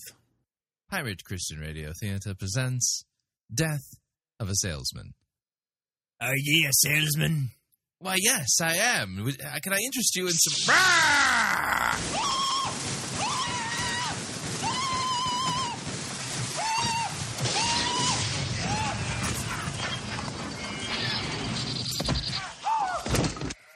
You're listening to Pirate Christian Radio.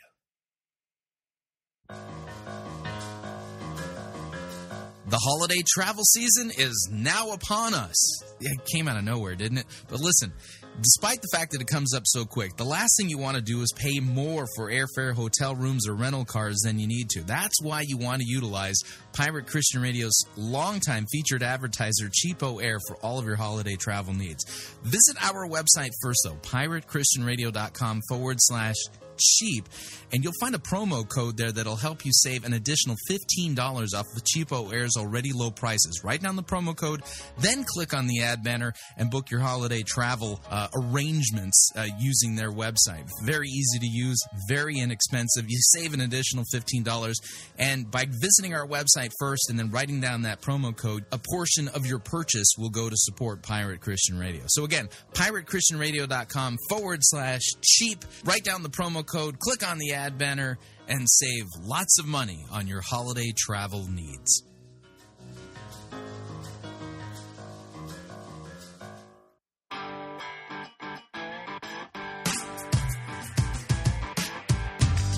Okay, we're back. Hour number 2 of Fighting for the Faith.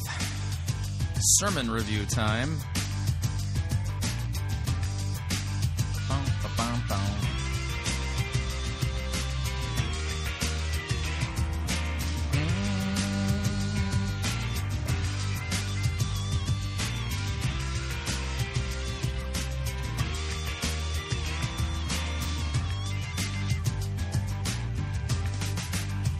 All right, let's do this right. Here we go.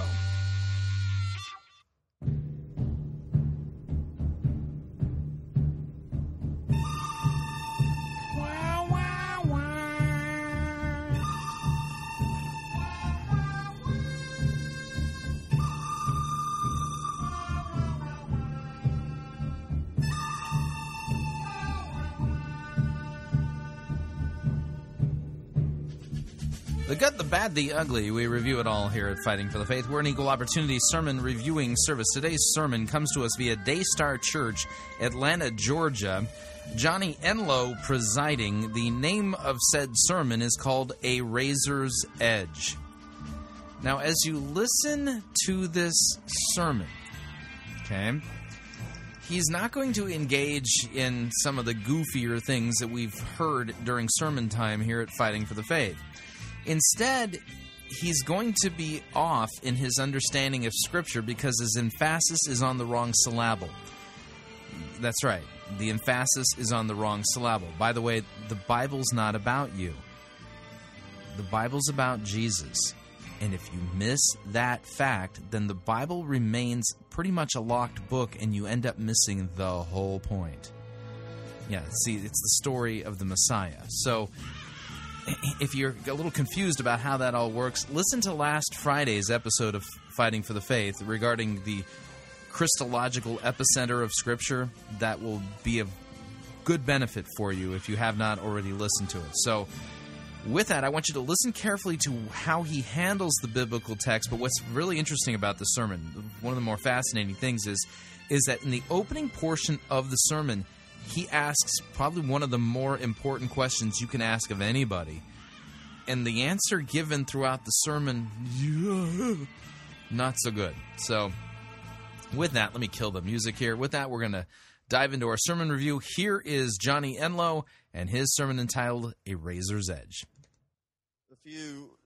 I wanted to say random thoughts. They're not necessarily so random, but they're all connected in some way, but they cover a variety of angles in our life of faith. And it started earlier this week when I was reading something that pointed me to something else. It was one of those things where you follow the trail and you end up going, oh, that's something that God had to say to me today. And where this trail led was to an old essay written by C.S. Lewis called The Weight of Glory, which is also put into a book by the same name. And I'm not so much going to camp out on that and what he was talking about this week, but he made a comment and pointed out a dynamic that led to one thought, that led to another thought, that led to another thought, and that's where I want to go with it. But I'll start with what he said, and I don't need to summarize the whole essay, but he was talking about this. There's a couple of passages in the New Testament where where you would expect it to say, for the emphasis to be on our knowing God. And instead of us knowing him, the emphasis is on him knowing us. And one of those passages is in 1 Corinthians 8:3, where Paul says, if anyone loves God, he is known by him. And you would expect it to be, if anyone knows God, if anyone loves God, he knows, or the emphasis to be on him knowing God. But it's not that. It's on God knowing him. Those who love God are known by him. And the word there is in a very intimate, familiar, relational sense, not just known about. It's not just that he knows. Okay. This is actually a legitimate biblical point that Johnny Enlow here is borrowing from C.S. Lewis's sermon entitled The Weight of Glory. You can Google it. You can find it. It was originally presented as a sermon, I think, at Oxford, but we continue. Knows your name. It's that he knows you. The second passage, it's used in the same way, but in what Lewis calls a much more frightening sense. It's that passage where Jesus says, there will be those who come to me in that day and they'll say, Lord, did we not prophesy in your name? Did we not do miracles in your name? And he'll say, depart from me. I never knew you, those who practice lawlessness.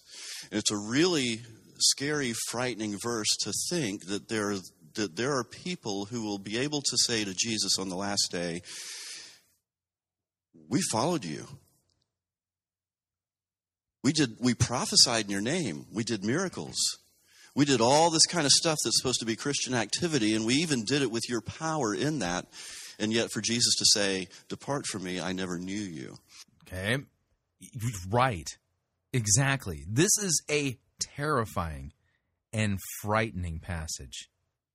In fact, if you are able to read this passage and not somewhat get nervous or shake in your boots or not feel like, whoa, I question whether or not you have the ability to feel, period. This is a terrifying proposition. So that being the case, at this point, since you've kind of like opened up the subject here, I think Pastor Enlow has a responsibility to assuage our consciences and give us hope so that we do not hear from Jesus, depart from me, I never knew you. Let's see if he does that. Now, I'm not going to go into that today, but I would encourage you to wrestle with that a good bit. Well, thanks. Yeah, let me just wrestle away. Serious? You're a pastor. You know that you can actually give us comforting good news here, right? Because that's not a casual statement by Jesus. And it's one of those that can either drive people away from him or draw them closer to him. And I would encourage you to go after that in a way that draws you closer to him, in a way that you can know that you know that you know, not that you know him, but that he knows you in that relational, familiar, intimate sense. But when Lewis is talking about these two passages, he says, so we can be both banished from the presence of him who is present everywhere and erased from the knowledge of him who knows all. We can be left utterly and absolutely outside, repelled, exiled, estranged, finally and unspeakably ignored. Or, on the other hand, we can be called in, welcomed, received, acknowledged. And he says we walk every day on the razor edge between these two incredible possibilities. And where that led to was, at least in my mind at the time, was there are so many areas of our life that are like that are a razor's edge of difference. It seems like a minor shift in perspective this way or... Hey, wait, before you change the subject there, dude. Serious. We're talking, you were talking about the ultimate razor's edge. And your solution is just, go ahead and wrestle with that. I mean, dude, you don't bring up such a thing without giving us comfort. And showing us the solution to this. Watch what he does. That makes a humongous difference in the outcome of our lives and the way we live. And so I want to call this message the razor's edge, I don't know if Glenn's here today. Yeah, there you are. Glenn always comes up to me after every message and says, what are we going to call this? And I'm like, I don't know. And so I have a title today, so I'm really excited. It's called The Razor's Edge. and there's like, I just almost immediately thought of 7 or 8, maybe even more than that, areas where it's like that. We're walking on a razor's edge that for us, at least internally in our own minds, is just a very minor shift, or seems to be a minor shift in perspective. And yet, in the outcome of how we live, turns out to make a major difference in whether we step into what God is calling us into or not. So the first one that I want to talk about is one I actually mentioned last time when I was up here, which was, you know how it is some days you can wake up and it's either going to be a difficult journey or it's going to be an exciting adventure. And a lot of times you don't know which of those it's going to be. You don't know what your perspective is until you've had your coffee or until you've had your time with the Lord or whatever it is. What are you talking about? I mean, seriously, he brings up the ultimate razor's edge, and now we're talking about adventure or something else? Whoa. Also know what's missing here. So far, no Bible. But, you know, you wake up with one of, not necessarily a clear difference every day, but sometimes you just wake up feeling like this day is going to be hard. And some days you wake up and you think this day is going to be exciting. And what's the difference? Well, I want to share with you a story where this kind of got brought home to me a few weeks ago. I told you last time about my trip to Mexico. I spent a little over a week in Mexico back in August, and had spent a few days in Juarez, and then we were there were 3 of us on this trip, and we were visiting a pastor there, and after speaking a couple times in Juarez and going to church there and everything, we were going to drive up into the mountains. It's about an 8-hour drive up into the high Sierra of western Mexico So does your trip to Juarez have anything to do with answering that ultimate razor's edge question that you brought up at the front end of this thing? Why are we talking about your trip to Juarez? Why aren't you opening up the Bible and actually reading it? To see the ministry among the Tarahumara people who don't have whose language is not in any written form. They live just kind of scattered throughout the mountains, and some of them don't have electricity, some of just indigenous people of Mexico, but there's a lot of stuff going on ministry-wise among them. And so I was taking along a camera and going to do some interviews and that kind of stuff, but it was going to be a long drive. And the pastor who was hosting us, Jorge, has this compact SUV, and there were what I thought was going to be 4 of us going up in it, but it turns out there was going to be 5 of us going up in it, which means 3 of us sitting in the back seat. And generally, as is the case, this time I'm the guy with the shortest legs, which means I'm going to be in the middle and doing this thing where I'm holding on to the seat and making sure, because we're guys and, you know, we lean on each other spiritually, but not so much physically. And I'm like balancing myself. I'm thinking of this winding road through the mountains and how that's going to be. Well, I find out that this guy, Mauro, is going to go with us. And Jorge's telling us about him, and he's a pastor, but he's also a doctor. And he's not only a doctor, he's a doctor who's done some herbal medicine and natural healing practices and been into acupuncture. And but he's also a licensed, more typical physician. And so he's going to go with us. And so there's going to be 5 of us in this SUV, and it's going to be 8-hour drive. And I'm thinking, okay, just endure. It's going to be all right. Just endure. And the night before, I have this issue that kicks up about 3 or 4 times a year in my hips, where they just kind of freeze up and feel incredibly painful. And usually it's one or the other. Every once in a while it's both, which is really not a good situation. But it's the kind of pain, I don't know what it is. I've had it tested and all that kind of stuff, and there are as many theories about it as there are doctors that I've seen. And But it's incredibly painful, the kind where it hurts to roll over in bed, and God forbid that there be a cough or a sneeze, because it's just bad. And But it comes and it lasts for 3 or 4 days, sometimes a week, and then it goes away. And this happens 3 or 4 times a year. And I'm fine every other time throughout the year. I'm glad to hear that, but your job is to preach the word. Where's the Bible right now? Why aren't you opened to a text, reading it and telling us what God has revealed there? I mean, sorry, but sermon time isn't tell us your story time, nor is it time to like break HIPAA violations, HIPAA rules. I mean, keep your medical stuff in issues, keep it to yourself. We haven't come here to walk through your medical charts. People go to church to hear God's word rightly preached and proclaimed and sound doctrine, and to hear about Jesus, not your medical quirks. Well, the day before this trip up into the mountains, that happens. And so I'm in the hotel room, and I get out of bed that night, and honest to goodness, it's 5 minutes between the bed and the desk in that small hotel room, and I drop something on the floor, and I can hardly lean over and pick it up, and I'm thinking, man, this is going to be an interesting trip, because we're supposed to get up in the mountains and we're supposed to do some hiking and we're supposed to go see these remote people. And I'm praying, Lord, I don't know how this is going to go.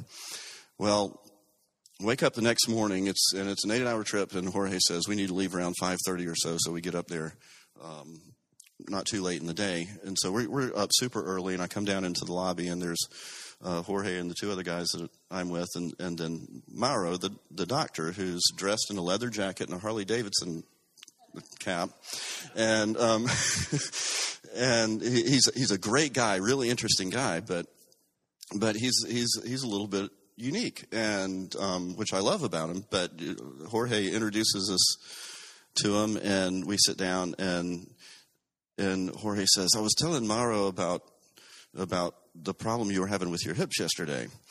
And he said, remember, he's a doctor. And Mauro says, yeah, I think there's something we can do about that.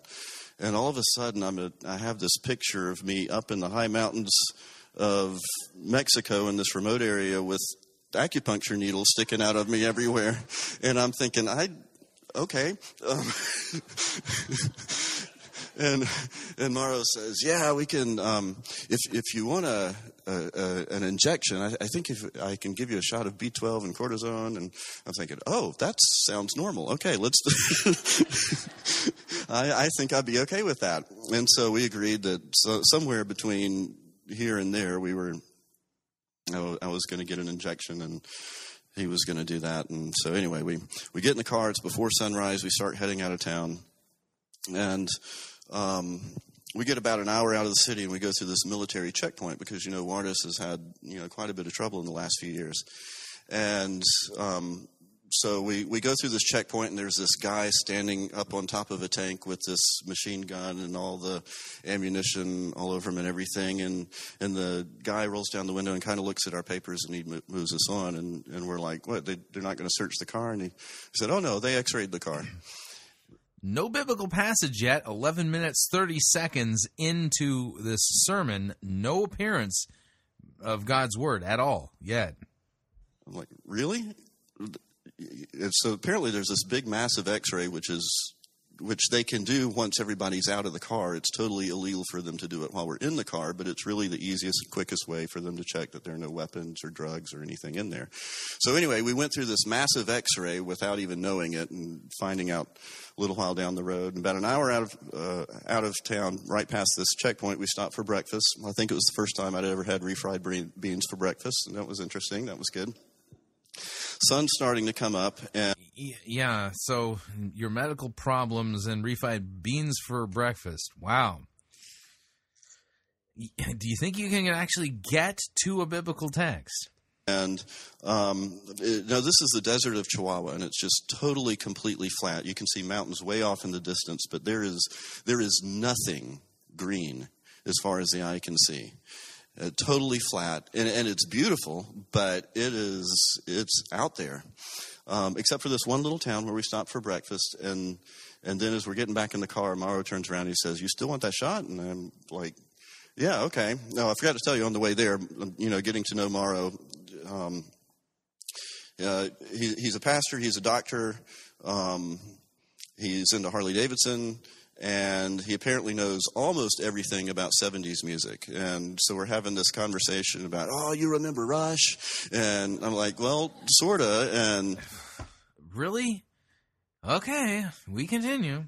Is like, trivia question. What band did Clapton play in before he went solo? And I'm thinking, okay, you win, because I don't know some of these things. And so he's, just driving along with this character, and we get in the car after breakfast, and he turns around and he says, "You want that? You still want a shot?" And I said, "Yeah, let's do that." So we stopped by the side of the road in this little town in Mexico, and we run into the pharmacy, which apparently you can buy injections over the counter in Mexico, certain kinds of them. So we run in, and he gets this shot. And I'm lying in the back of this compact SUV, getting a shot in my rear end with the door open, and the rest of the guys standing out there on the sidewalk, and and Morrow starts to give me this shot, and some shots go in kind of easy, and you hardly feel them. This is not one of those shots. And I let out something that indicates that it hurts. And some sort of expression. And he's like saying, I know. And I'm like having flashbacks to the pediatric office, and yet at the same time visions of a back alley drug deal. And I'm not sure which one of those things it is. It's kind of going back and forth between those things. And I'm like, okay, we get back in the car. He throws the needle away, and I'm riding along now in the middle, cramped as I can be, with my hips killing me and a sore rear end. And we're driving along through the desert. The sun's up now. I've been x-rayed. I've been shot. I've got refried beans in my stomach. And I'm thinking, if someone had told me last week this is what would be happening a week from now, I'm not sure I would have believed it. This is not what I envisioned for how this day was going to go. And all of a sudden, I'm thinking, I'm not sure it can get much weirder than this. And then Morrow picked 15 minutes now. We're at the 15-minute mark for this sermon. Still, no appearance of God's Word. Picks up this stack of CDs in Jorge's car, and he starts shuffling through them. And I'm thinking, okay, it's either Pink Floyd or worship music, and it really could go either way at this point. And so he plugs it in, and the next thing I know, I'm listening to Tony Bennett sing "I Left My Heart in San Francisco." Spend the next hour listening to Tony Bennett going through the Chihuahuan Desert with nothing as far as you can see. And all of a sudden, I have this thought, I love this. This day that started out in excruciating pain has led to an adventure where I feel alive. This is really cool. I have no idea what this has to do with the Bible. None whatsoever. It's really weird. But it's really cool. And I'm looking at the mountains up ahead, and I'm thinking, okay, in a couple hours we're going to be up there, and we're going to be winding through them. And, the journey looks great when you're starting out, and it looks great when you're actually there, but kind of the journey itself can be sort of nauseating sometimes. And I'm thinking, that's kind of how it is sometimes. This day started out feeling like an arduous journey, and it's ending up being an exciting adventure. And I'm not sure what made the difference, because not everything that's happened between then and now has been pleasant. But what makes an adventure an adventure? Well, it's the unexpected, right? It's not knowing what's going to happen next. We like good surprises. We don't like bad surprises. But I think more than either of those things, we don't like boredom. We don't like stagnancy. 17 minutes now into the sermon. No appearance of God's Word yet. He led off with the ultimate question. It's a scary proposition that Christ God's word says that you are known by God, and that Jesus will say to some who prophesied in his name, I never knew you. Whoa, this is notice what's going on here. He's up there telling everybody about himself. There's a reason why he's telling everybody about himself, because his theology has the emphasis on the wrong syllable. We continue. We don't like predictability. And it would be great if the adventure God sent us on was nothing but good surprises and never bad surprises. But if you're going for the unexpected, it's got to be like unexpected. If that makes sense. Profound, yeah. You can't say, Lord, I want adventure in my life. Now here's what I want. Here's how it should go. Because as soon as you do that, it's not an adventure. It's just a trip. And if you're like me, you go back and forth between those two things really, really easily sometimes. Between this is going to be a tough journey, or this is going to be an interesting adventure. What does this have to do with anything? I mean, quite frankly, I'll be blunt. I don't really even know if I ever in my life go, this is going to be an adventure. I do have times in my life that are tough to get through, and I think this is going to be tough. But I can't say I've ever had the opposite experience where, this is going to be an adventure. Maybe once or twice, but I don't even think of it in those terms. Am I sinning because I haven't? And what have you done with God's word? We're now at 18 minutes without God's word appearing at all, period, in this sermon. It's a razor's edge in our mind that's just a little bit this way or a little bit that way can make an enormous difference in how we approach life. Around the office, every once in a while, we have to remind ourselves, I get to do this. Not I have to do this. I get to do this. And you really do have to tell yourself that sometimes, that a lot of the stuff we go through that starts to feel mundane, that starts to feel predictable, that starts to feel boring, that starts to feel like the costs outweigh the benefits. Like this sermon. Or that it's more trouble than it's worth. A lot of times you have to step back and look at it and go, okay, let's look at the big picture surroundings. Just kind of like that moment in the car of looking, getting past the pain I was feeling, but looking at the landscape and thinking, okay, this is interesting. I've never seen this before.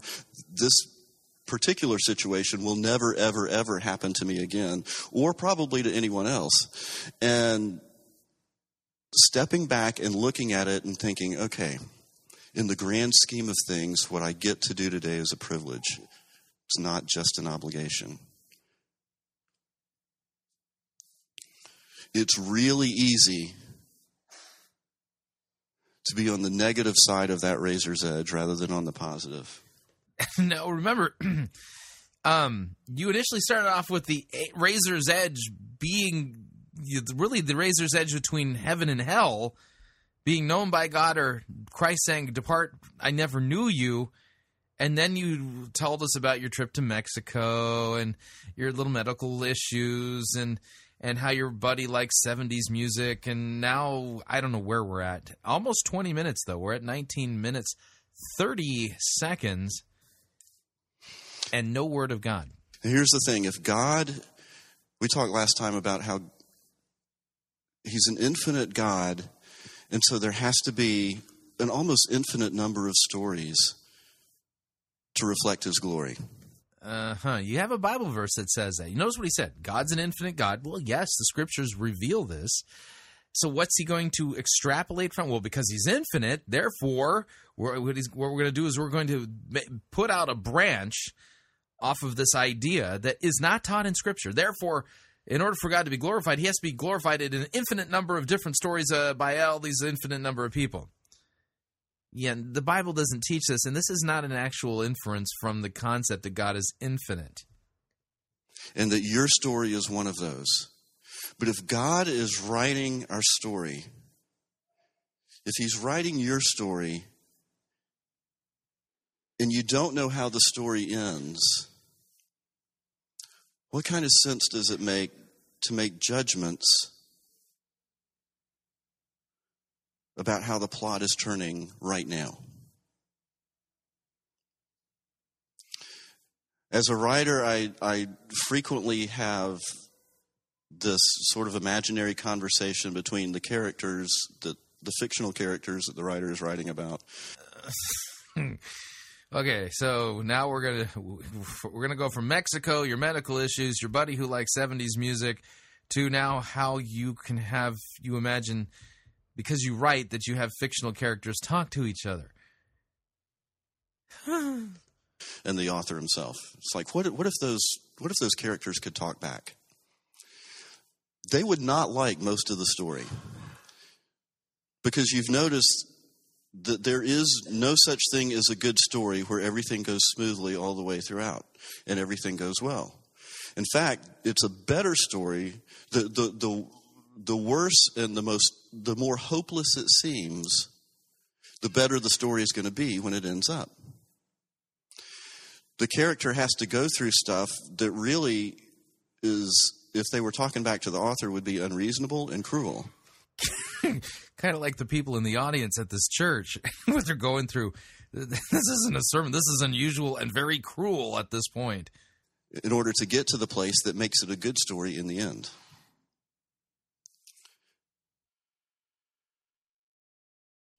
And God can see the end of that story. And yet when we're going through it, we're thinking, this is not a pleasant journey. Okay, so we're still teaching about me. Notice what he has in common with Osteen and Oprah here. The emphasis is on me and you. And I don't know how the story ends, Lord, but this is not going in the right direction. These plot twists are ridiculously cruel. And honestly, it's not fair. And yet, God, who has already read the last chapter, I don't know that he's laughing at us because he's got a sympathetic heart, but he's also looking at stuff with a really positive attitude because he knows where it ends up. And that's the perspective, that's the razor's edge that we have to live with, is it in the middle of the story when it doesn't look like things are going well that we're going to get caught up in, or is it the end of the story, which we don't know yet, that we're going to focus on and say, this is going to be an exciting adventure. Sometimes this is the difference between faith and doubt, too, because if you're like me and you fluctuate back and forth between these things pretty easily, you go through situations where God is calling you to have faith, or you're believing for something, or you're holding on to a promise or something like that. And some days your attitude or your perspective is, he might do this, but it's really not looking like it. Probably not. And then other days your attitude is, he's I have no idea what he's talking about. Probably going to do this, but he might not. And there's this back and forth thing that really a lot of times depends on nothing more than the mood that you happen to have at the moment. It can depend on circumstances. It can depend on something you've heard or evidence that you've seen. But it usually doesn't depend on just naked, rock-solid faith in what God has said. But there's this perspective we can fluctuate between that views what he's doing negatively or views what he's doing positively, regardless of how things look. It's a razor's edge, but whichever side we choose to live in makes an enormous difference. I have no idea what you're talking about. And how we're able to walk and step deeper into his plans for us. Yeah. Okay. No idea what any of this means. We're at 23 minutes, 51 seconds. No Bible. None whatsoever. So that's one of them. There's another razor's edge that goes back to that question of faith again. Let me tell you a story first, and I'll tell you what the edge is. Abraham and Sarah. And I think I've mentioned this before too, but and you know this. You know how you would respond if a 90-something-year-old couple walked into church, and if they stood up during visitor time and everybody came over to welcome them and said, "Oh, how you doing? Where what church do you come from?" and found out a little bit about their Christian walk and where they've been and all that kind of stuff. And somewhere in the conversation, you find out they're still holding out for that child that God promised them however many years ago. Pretty soon there's going to be a pretty wide circle around this couple where nobody's venturing into because they're just not quite sure how to deal with that. Okay, now technically he hasn't read a biblical passage yet, but we have our first allusion to somebody who's mentioned in the Bible, Abraham and Sarah. Notice what he's doing with this text, even though it's not a text, or at least how he's referencing the story. You and I's promises from God are just like their promise from God. He's reading the Bible as if it's basically, a family album of people they all have received promises from God, just like we're going to receive promises. And we've got to be real careful here.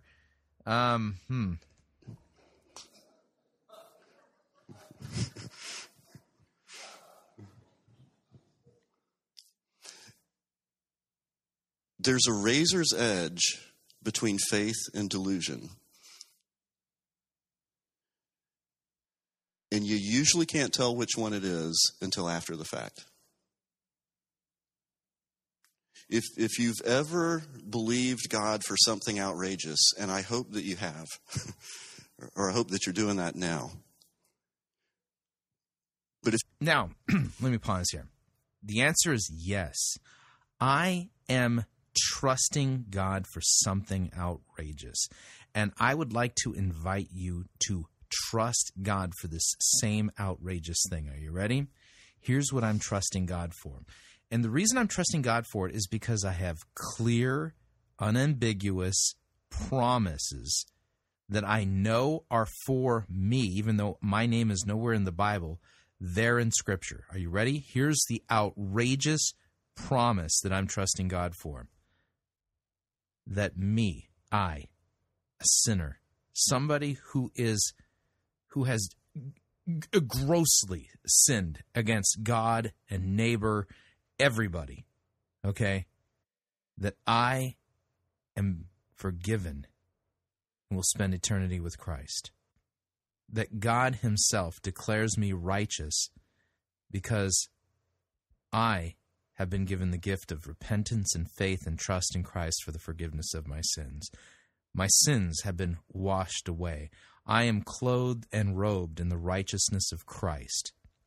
That is the outrageous thing that I am trusting God for. That somebody as sinful and detestable and worthy of God's judgment like myself would be saved, pardoned, and forgiven because of what Christ has done on the cross. So, yep, I'm trusting God for an outrageous promise. How about you? If you've ever believed him for something outrageous, you've probably gone through this internal discussion. Is this faith or am I nuts? I see a lot of nodding heads. This is good. I don't feel nearly so alone. Because you don't know, do you? I mean, you know. I mean, you tell yourself, no, faith is knowing. It's the assurance of things hoped for, the evidence of things not seen. Therefore, I can't admit that maybe I might possibly be deluded. But yet, at the same time, you know you might be, right? And you go through this internal discussion where you try to convince yourself, yes, it's faith, and then every once in a while a little voice says, no, you're not. It's not. And hopefully you land and you learn to camp out on the faith side of things, and this is really the process of purifying your faith, and maybe why it took Abraham 25 years, or maybe not. What are you trusting God for again? And where are these promises that you're trusting God for written in His Word? You see what's going on here? The reason why all the self-talk about, well, maybe I'm crazy or maybe you're not, is because the promises he's pointing to are not the promises written in God's Word. These are promises that supposedly God has spoken directly into your heart. But you're not sure for sure if he really has. So you're reading the Bible to look at how the experience of other people went who trusted God when he promised things for them, like Abraham and Sarah and other people. You see how he's missing the whole point? The Bible's not about you. And, the chances if you think that God's spoken a promise into your heart, no, go with the written ones. Let's trust God for those. As far as God speaking into your heart, notice what's going on here. Your eyes are now taken off of Christ. Your eyes are taken off of your crucified and risen Savior, and the object of your faith is changed at this point. It's not Christ. It's some subjective promise. Big difference. May have been totally other reasons, but there is this process of purifying. What do you really believe, where God leaves you with nothing but what he said, and you have to figure out, is it true or is it all an illusion? Yeah, how do you know you didn't have, bad pizza the night before, and maybe you're suffering from bacterially infected anchovies or something like that, or maybe you have low blood sugar. Notice the subjectivity here. Subjectivity has you chasing your tail, chasing your own, mental health tail. How do I know I'm not crazy? Well, maybe you are. You see, why should you trust that little voice that you think was speaking into your heart? How do you know for sure that was God? How do you know it wasn't the devil or just your own delusions? See, go with the written word of God. You can trust that, and it's sufficient. And we see this over and over and over again in Scripture, so much so that you can't say it's an isolated incident, and you can't, you have to conclude this is the way God deals with people. But see, that's how you're reading the Bible. See, it's not about Christ. It's no longer the story of how God has brought us the Savior.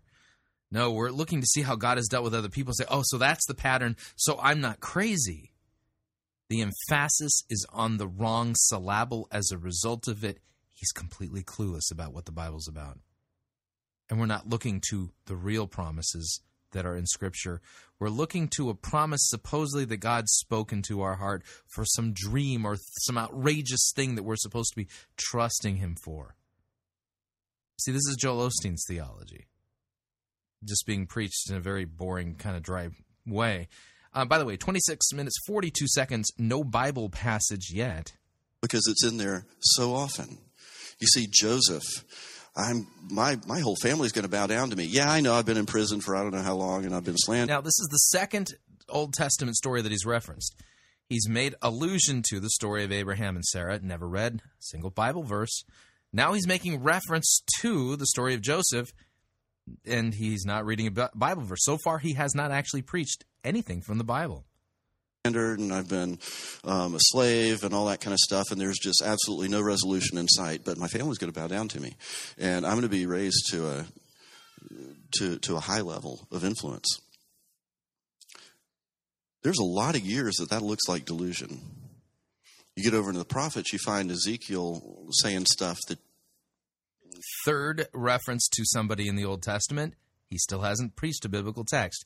27 minutes, 13 seconds, no Bible.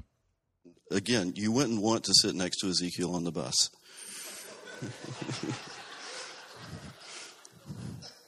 You just wouldn't, because you would look at him and go, is it faith or delusion? And you'd be pretty sure it's not faith. And yet in retrospect, we look back at him and go, oh, what a great man of faith. Well, not if he was sitting in here today, you wouldn't be saying that. We say that because history has proven that he was.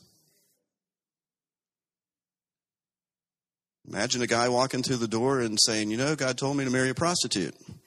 This is not faith.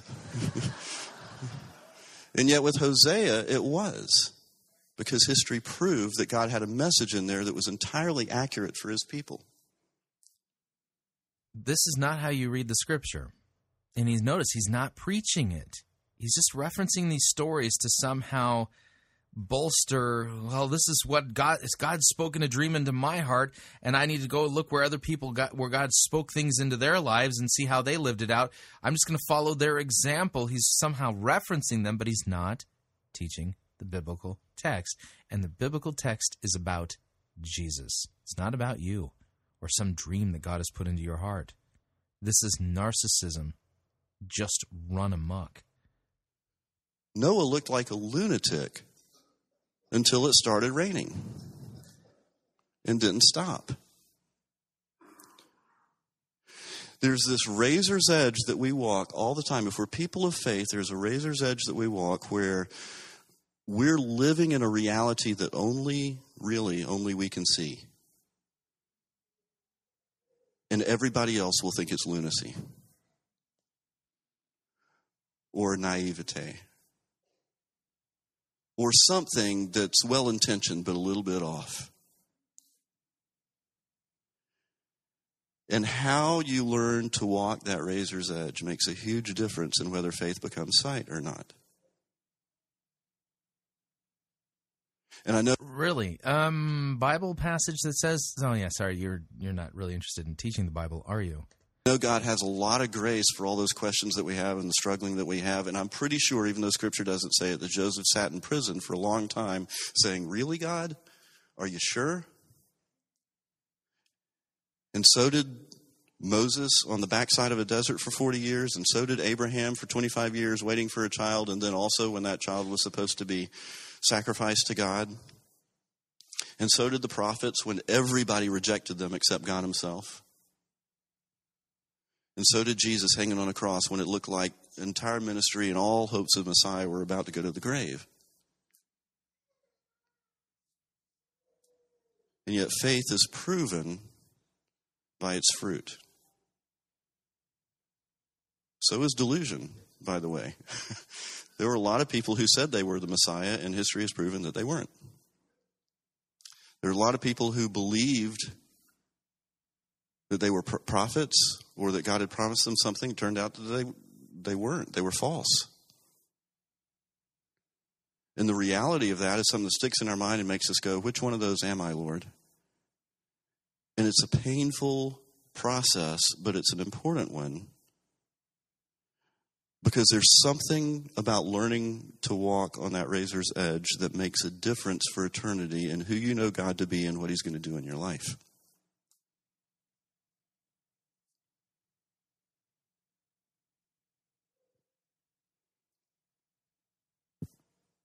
There's another razor's edge between a sense of fulfillment and a sense of futility. Well, I'm not feeling fulfilled by this non-biblical sermon, and it feels very futile to me. 30 minutes, 38 seconds, God's Word has not actually even been cracked open. Last time I was up here a few weeks ago, I told you about going to South Africa and being taken on a tour of some of the cemeteries in Soweto, and how one of Great, another one of your traveling stories. I can hardly wait. One of them was burying 250 people every Saturday, most of them under the age of 30. I forgot to tell you the guy's name who led me on that little tour. He's a pastor, and his first name is Praise. His last name is Nkosi. I said, what does that mean? It means king. His name means praise the king. Isn't that awesome? We're walking around these devastating, hopeless situations, and he's just radiating joy the whole time. And I'm pretty sure if I were a pastor in that situation, I might get depressed every once in a while. And I might feel hopelessness. Because there's this razor's edge that we live on between looking at what God isn't doing on the one hand and looking at what he is doing on the other. And whichever one of those becomes our focus. Okay, I'm going to ask a disturbing question.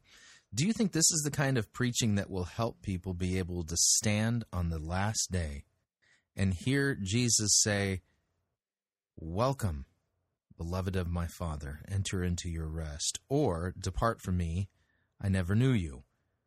Do you think this preaching is really going to lead to somebody being brought to repentant faith and trust in Christ for the forgiveness of their sins? Because that's the thing.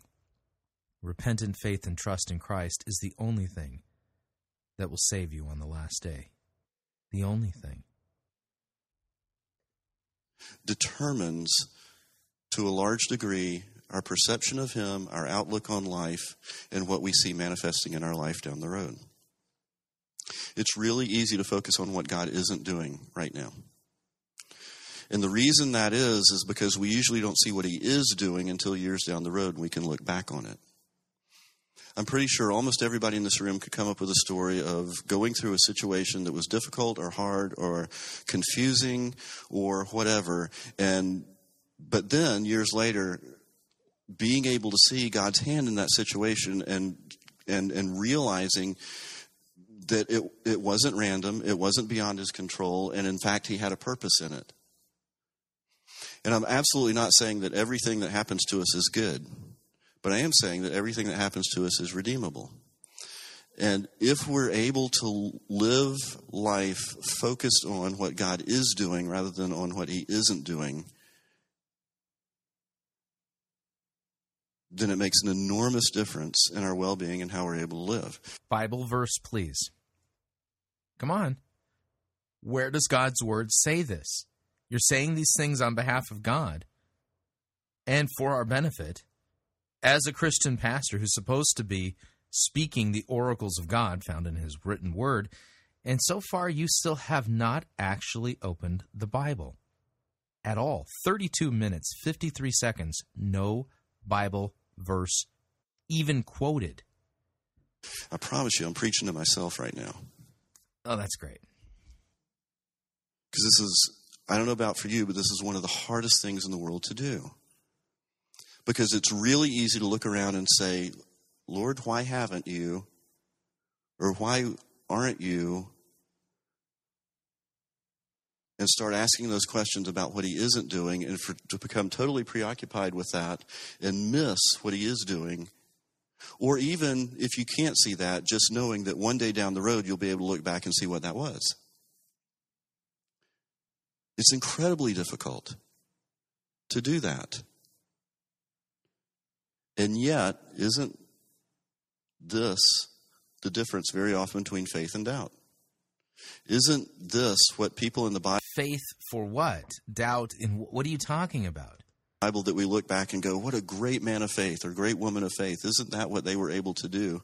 And if we realize, if we look at the situations that they went through and are honest with ourselves, we'd probably realize a lot of times we would not have had the same reaction that they had.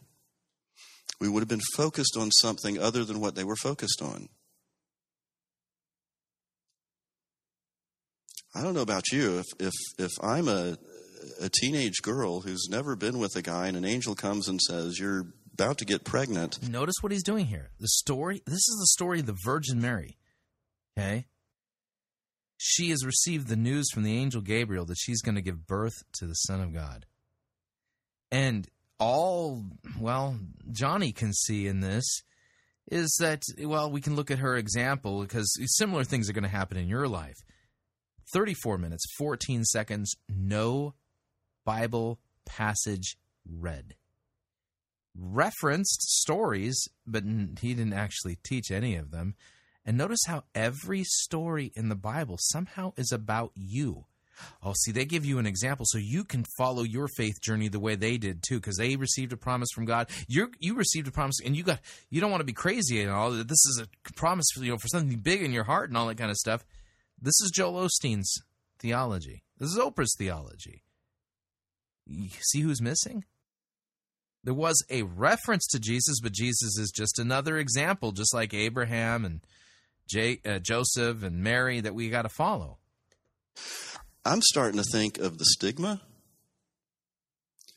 and the broken dreams and the fact that nobody is going to know that I'm telling the truth for at least 3 more decades and probably longer.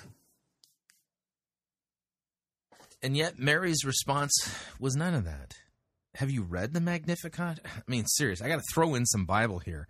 If you have your Bible, open up to the Gospel of Luke. The Gospel of Luke, and let's see here. Luke chapter 1, all right.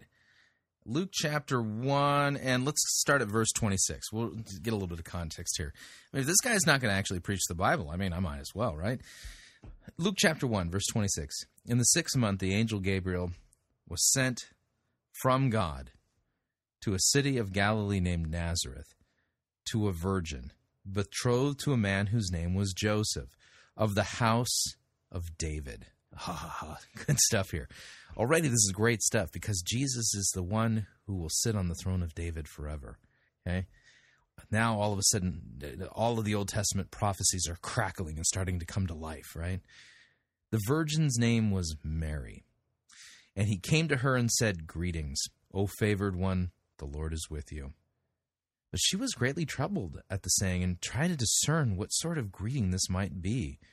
And the angel said to her, "Do not be afraid, Mary, for you have found favor with God, and behold, you will conceive in your womb and bear a son, and you shall call his name Jesus." Yeshua, right?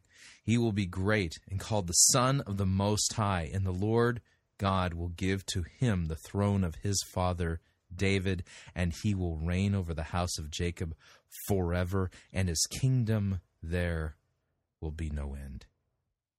The virgin and Mary said to the angel, "How will this be, since I am a virgin?" The angel answered her, "The Holy Spirit will come upon you, and the power of the Most High will overshadow you. Therefore, the child to be born will be called Holy, the Son of God. And behold, your relative Elizabeth, in her old age, has conceived a son, and this is the 6th month with her who was called barren. For nothing will be impossible with God." And Mary said, "Behold, I am the servant of the Lord. Let it be to me according to your word." And the angel departed from her. Now in those days Mary arose and went in haste to the hill country, to a town in Judah. And she entered the house of Zechariah and greeted Elizabeth. And when Elizabeth heard the greeting of Mary, the baby leaped in her womb. And Elizabeth was filled with the Holy Spirit. And she exclaimed with a loud cry, "Blessed are you among women, and blessed is the fruit of your womb. And why is this granted to me, that the mother of my Lord should come to me? For behold, when the sound of your greeting came to my ears, the baby in my womb leaped for joy.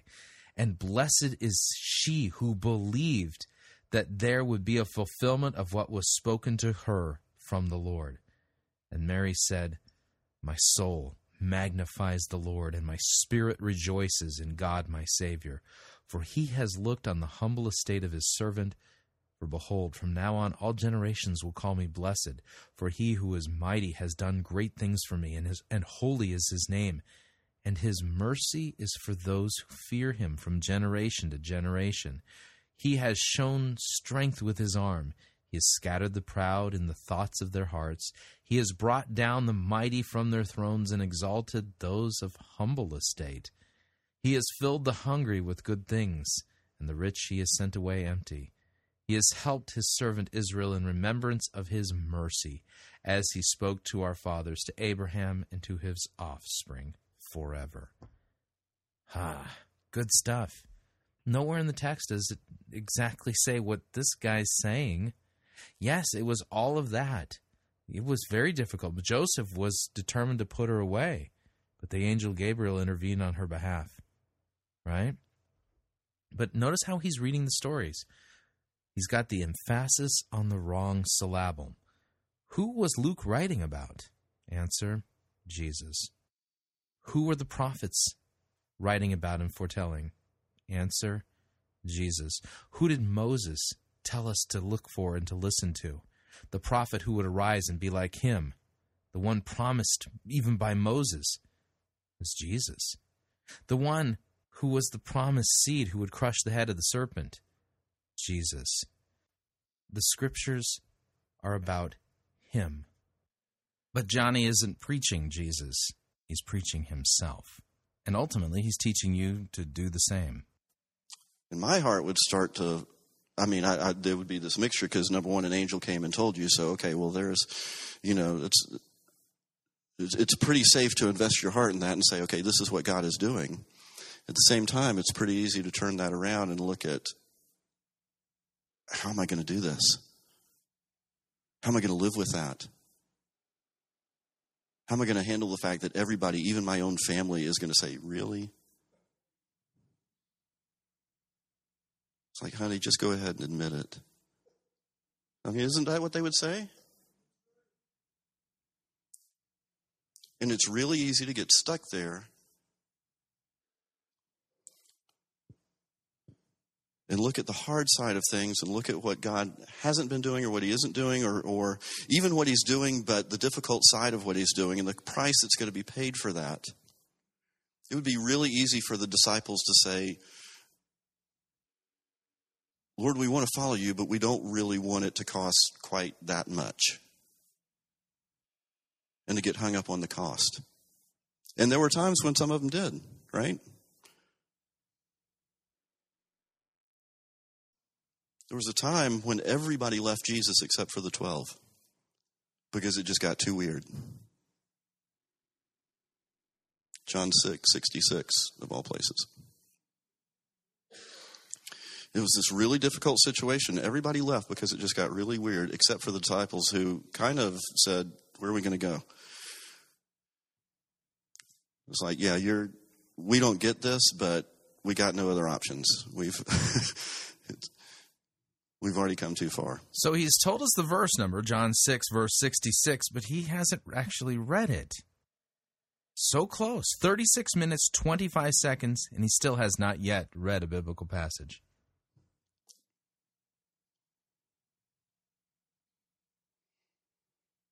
It's a razor's edge between fulfillment and futility, or another way to look at it is between joy and despair. Sometime read the book of Philippians really carefully. You know, Philippians is one of the most joyful books in the Bible, right? Yeah, joy. That's great and all. Are you too busy to actually read it to these people? Is mentioned throughout, rejoicing, the word rejoicing. All these happy words come up again and again and again.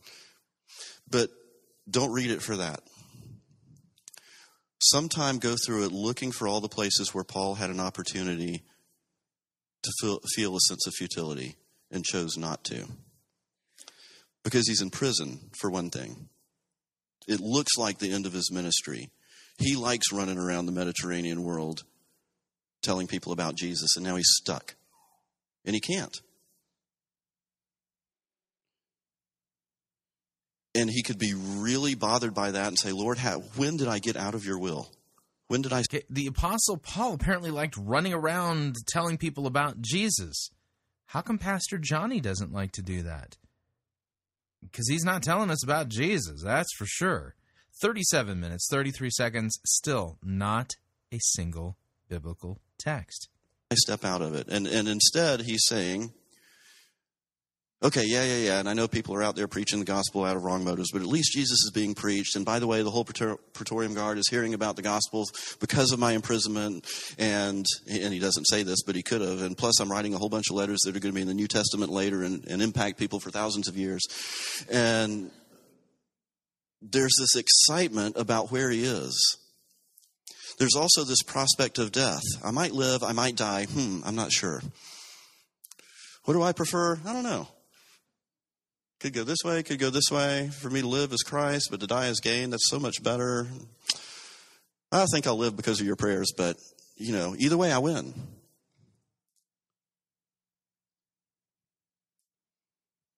He's got this sick visitor. Epaphroditus comes, brings him a gift from the church at Philippi while he's under house arrest in Rome. And Epaphroditus gets sick, and he's like using all of this nice language. Oh, the gift meant so much, and he's been such a blessing to me. By the way, I'm sending him home now, please.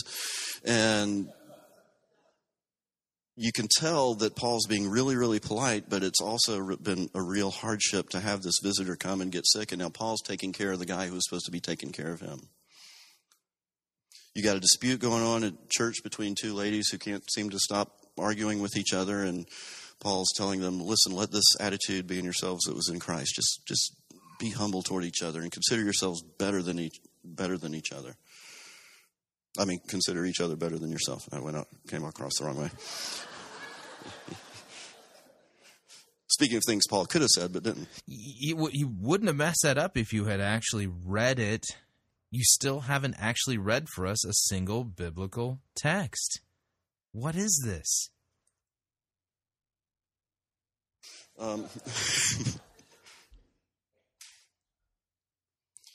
He gets to the end of the book, he says, don't be anxious for anything. You don't tell that to people who are already not being anxious for anything, right?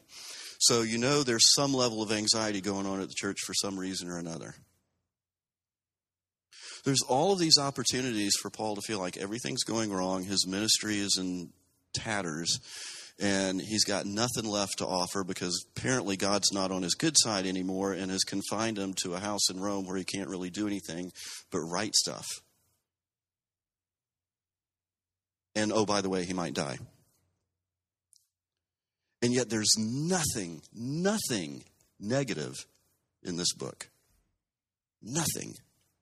Great. Why don't you, open it and, read us the whole thing and then exegete it? That's your job.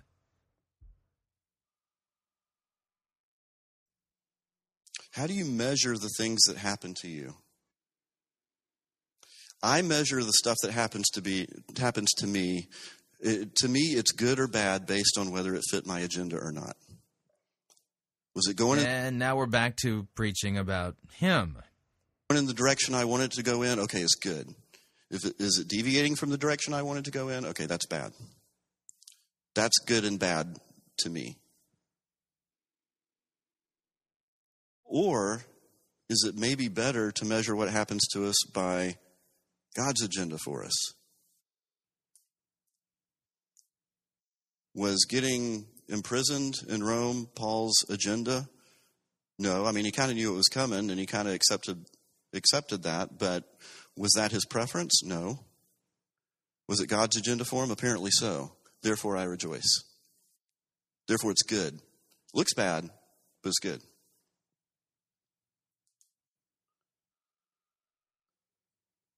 I'm not saying bad stuff can't happen. I'm just saying bad stuff can't win. Depending on your perspective. There's this razor's edge of, is this fulfillment or is this futility? And sometimes you go to bed at night and you don't know. Because they can really look, outwardly they can really look the same. But when you tap into whatever God's doing with that, they can look totally different.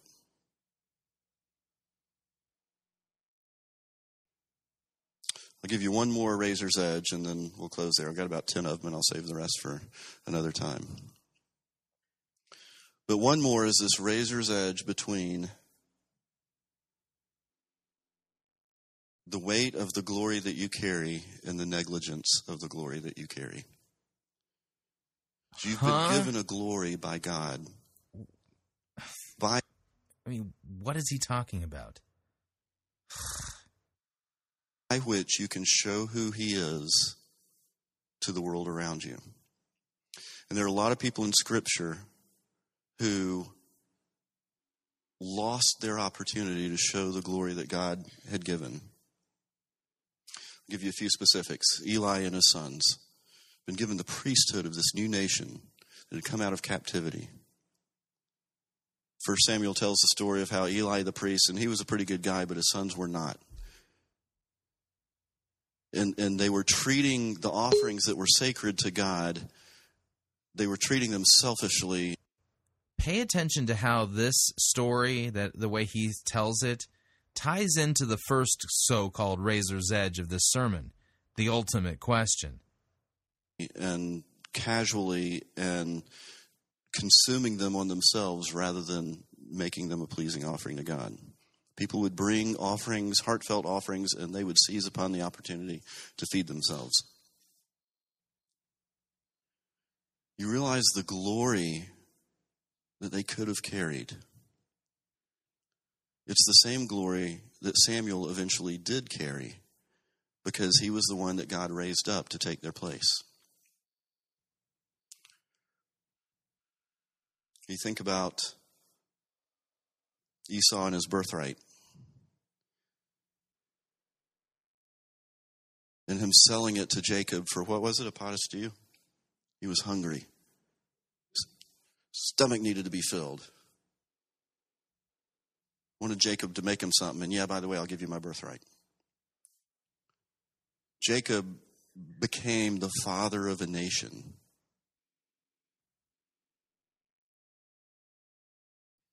Esau's nation, Edom, kind of got wiped off the map later on. We hear a lot in Scripture about Jacob from then on. Not a whole lot about Esau. He was the firstborn. It was his glory to carry. He forfeited it. Or look at Saul, the king, first king of Israel.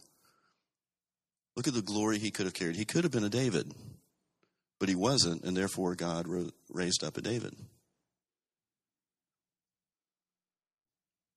Why? Because Saul was focused on his needs right then, here and now. You see a theme between those things? Everybody who forfeited their glory was focused on, here's what I need right now. This is my appetite. I got to satisfy my appetite. If the glory fits in around that, that's fine. But the main thing is to satisfy my appetite. And it makes me wonder, and it makes me look back over the course of my life and wonder how many eternal blessings in my life or anybody else's, and in the church today, how many eternal blessings are sold for a momentary appetite? That's not to lay guilt on anybody who's struggling with temptations or addictions or anything like that, but you need to understand it's not just about you. Notice in his telling of the story, he omitted the important data regarding Jacob and Esau, is that this has to do with God's election. And God, before Jacob or Esau had done anything, had elected Jacob, not Esau. And this plays out in the Genesis text itself.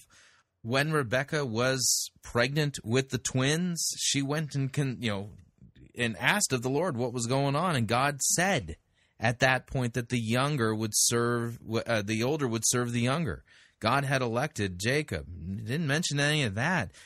So far, Johnny hasn't actually taught a biblical text. Every time he references these stories, he's not interested in what these stories say. He's interested in how these stories can somehow be paralleled to talk about me and supposedly some dream or word that God has placed into his heart and stuff like that. The emphasis is on the wrong syllable. What have you done with Jesus? You getting free. It's about you stepping into glory and being a vessel for it. God has given every person in here a glory to share, and it's sacred. And it's a razor's edge whether we live with that sense of sacredness or not, and live with a sense of carelessness or squandering what we've been given. How many opportunities do you have to show the glory that God has given you? Probably more than any of us are aware of at any given moment. And my prayer is that I and everybody in here would become alert to every opportunity to reflect who he is, to show his glory, to be who we were created to be in a way that reflects something of his nature and shows something of his face to the people around us.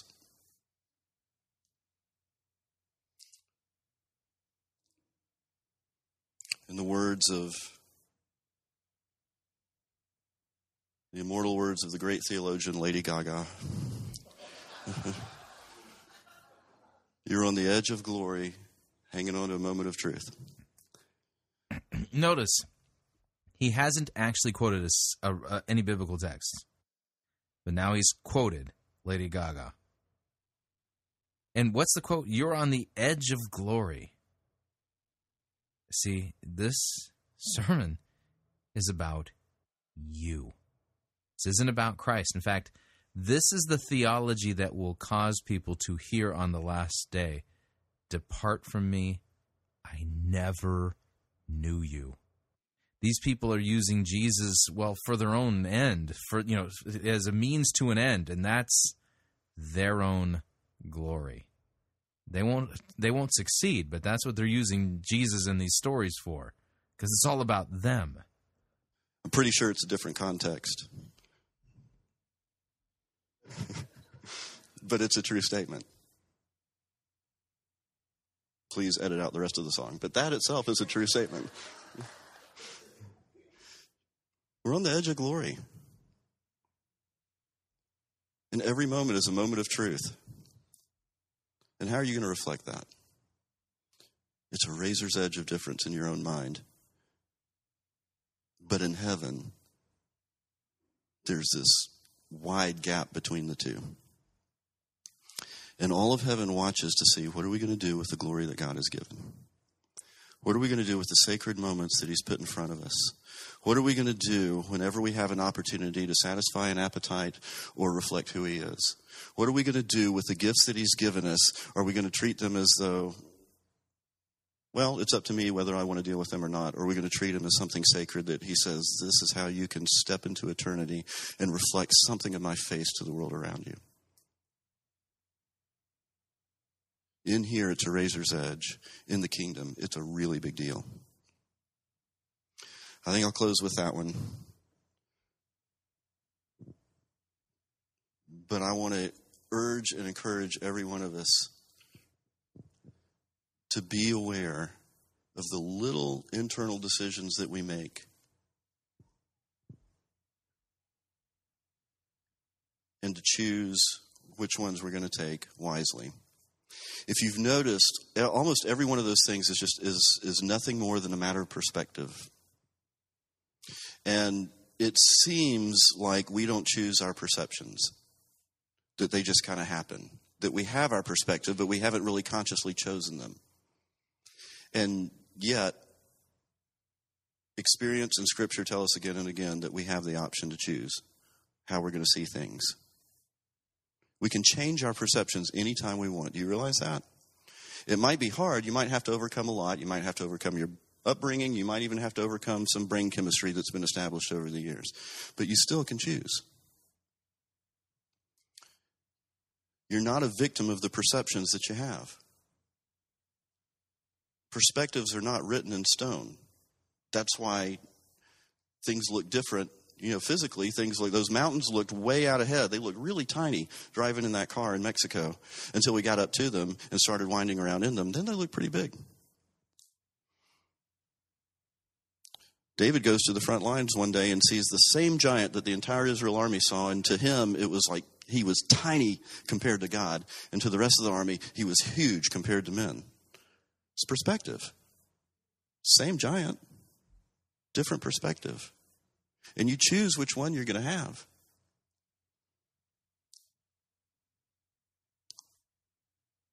I want to encourage you. I remember several years ago, Cameron Uri came to the Whole Day Star building, and I don't remember the rest of the message, but I remember one line from it. He said, decide hard. Choose hard. Make a hard and fast decision. Choose what you're going to see. Choose what you're going to believe.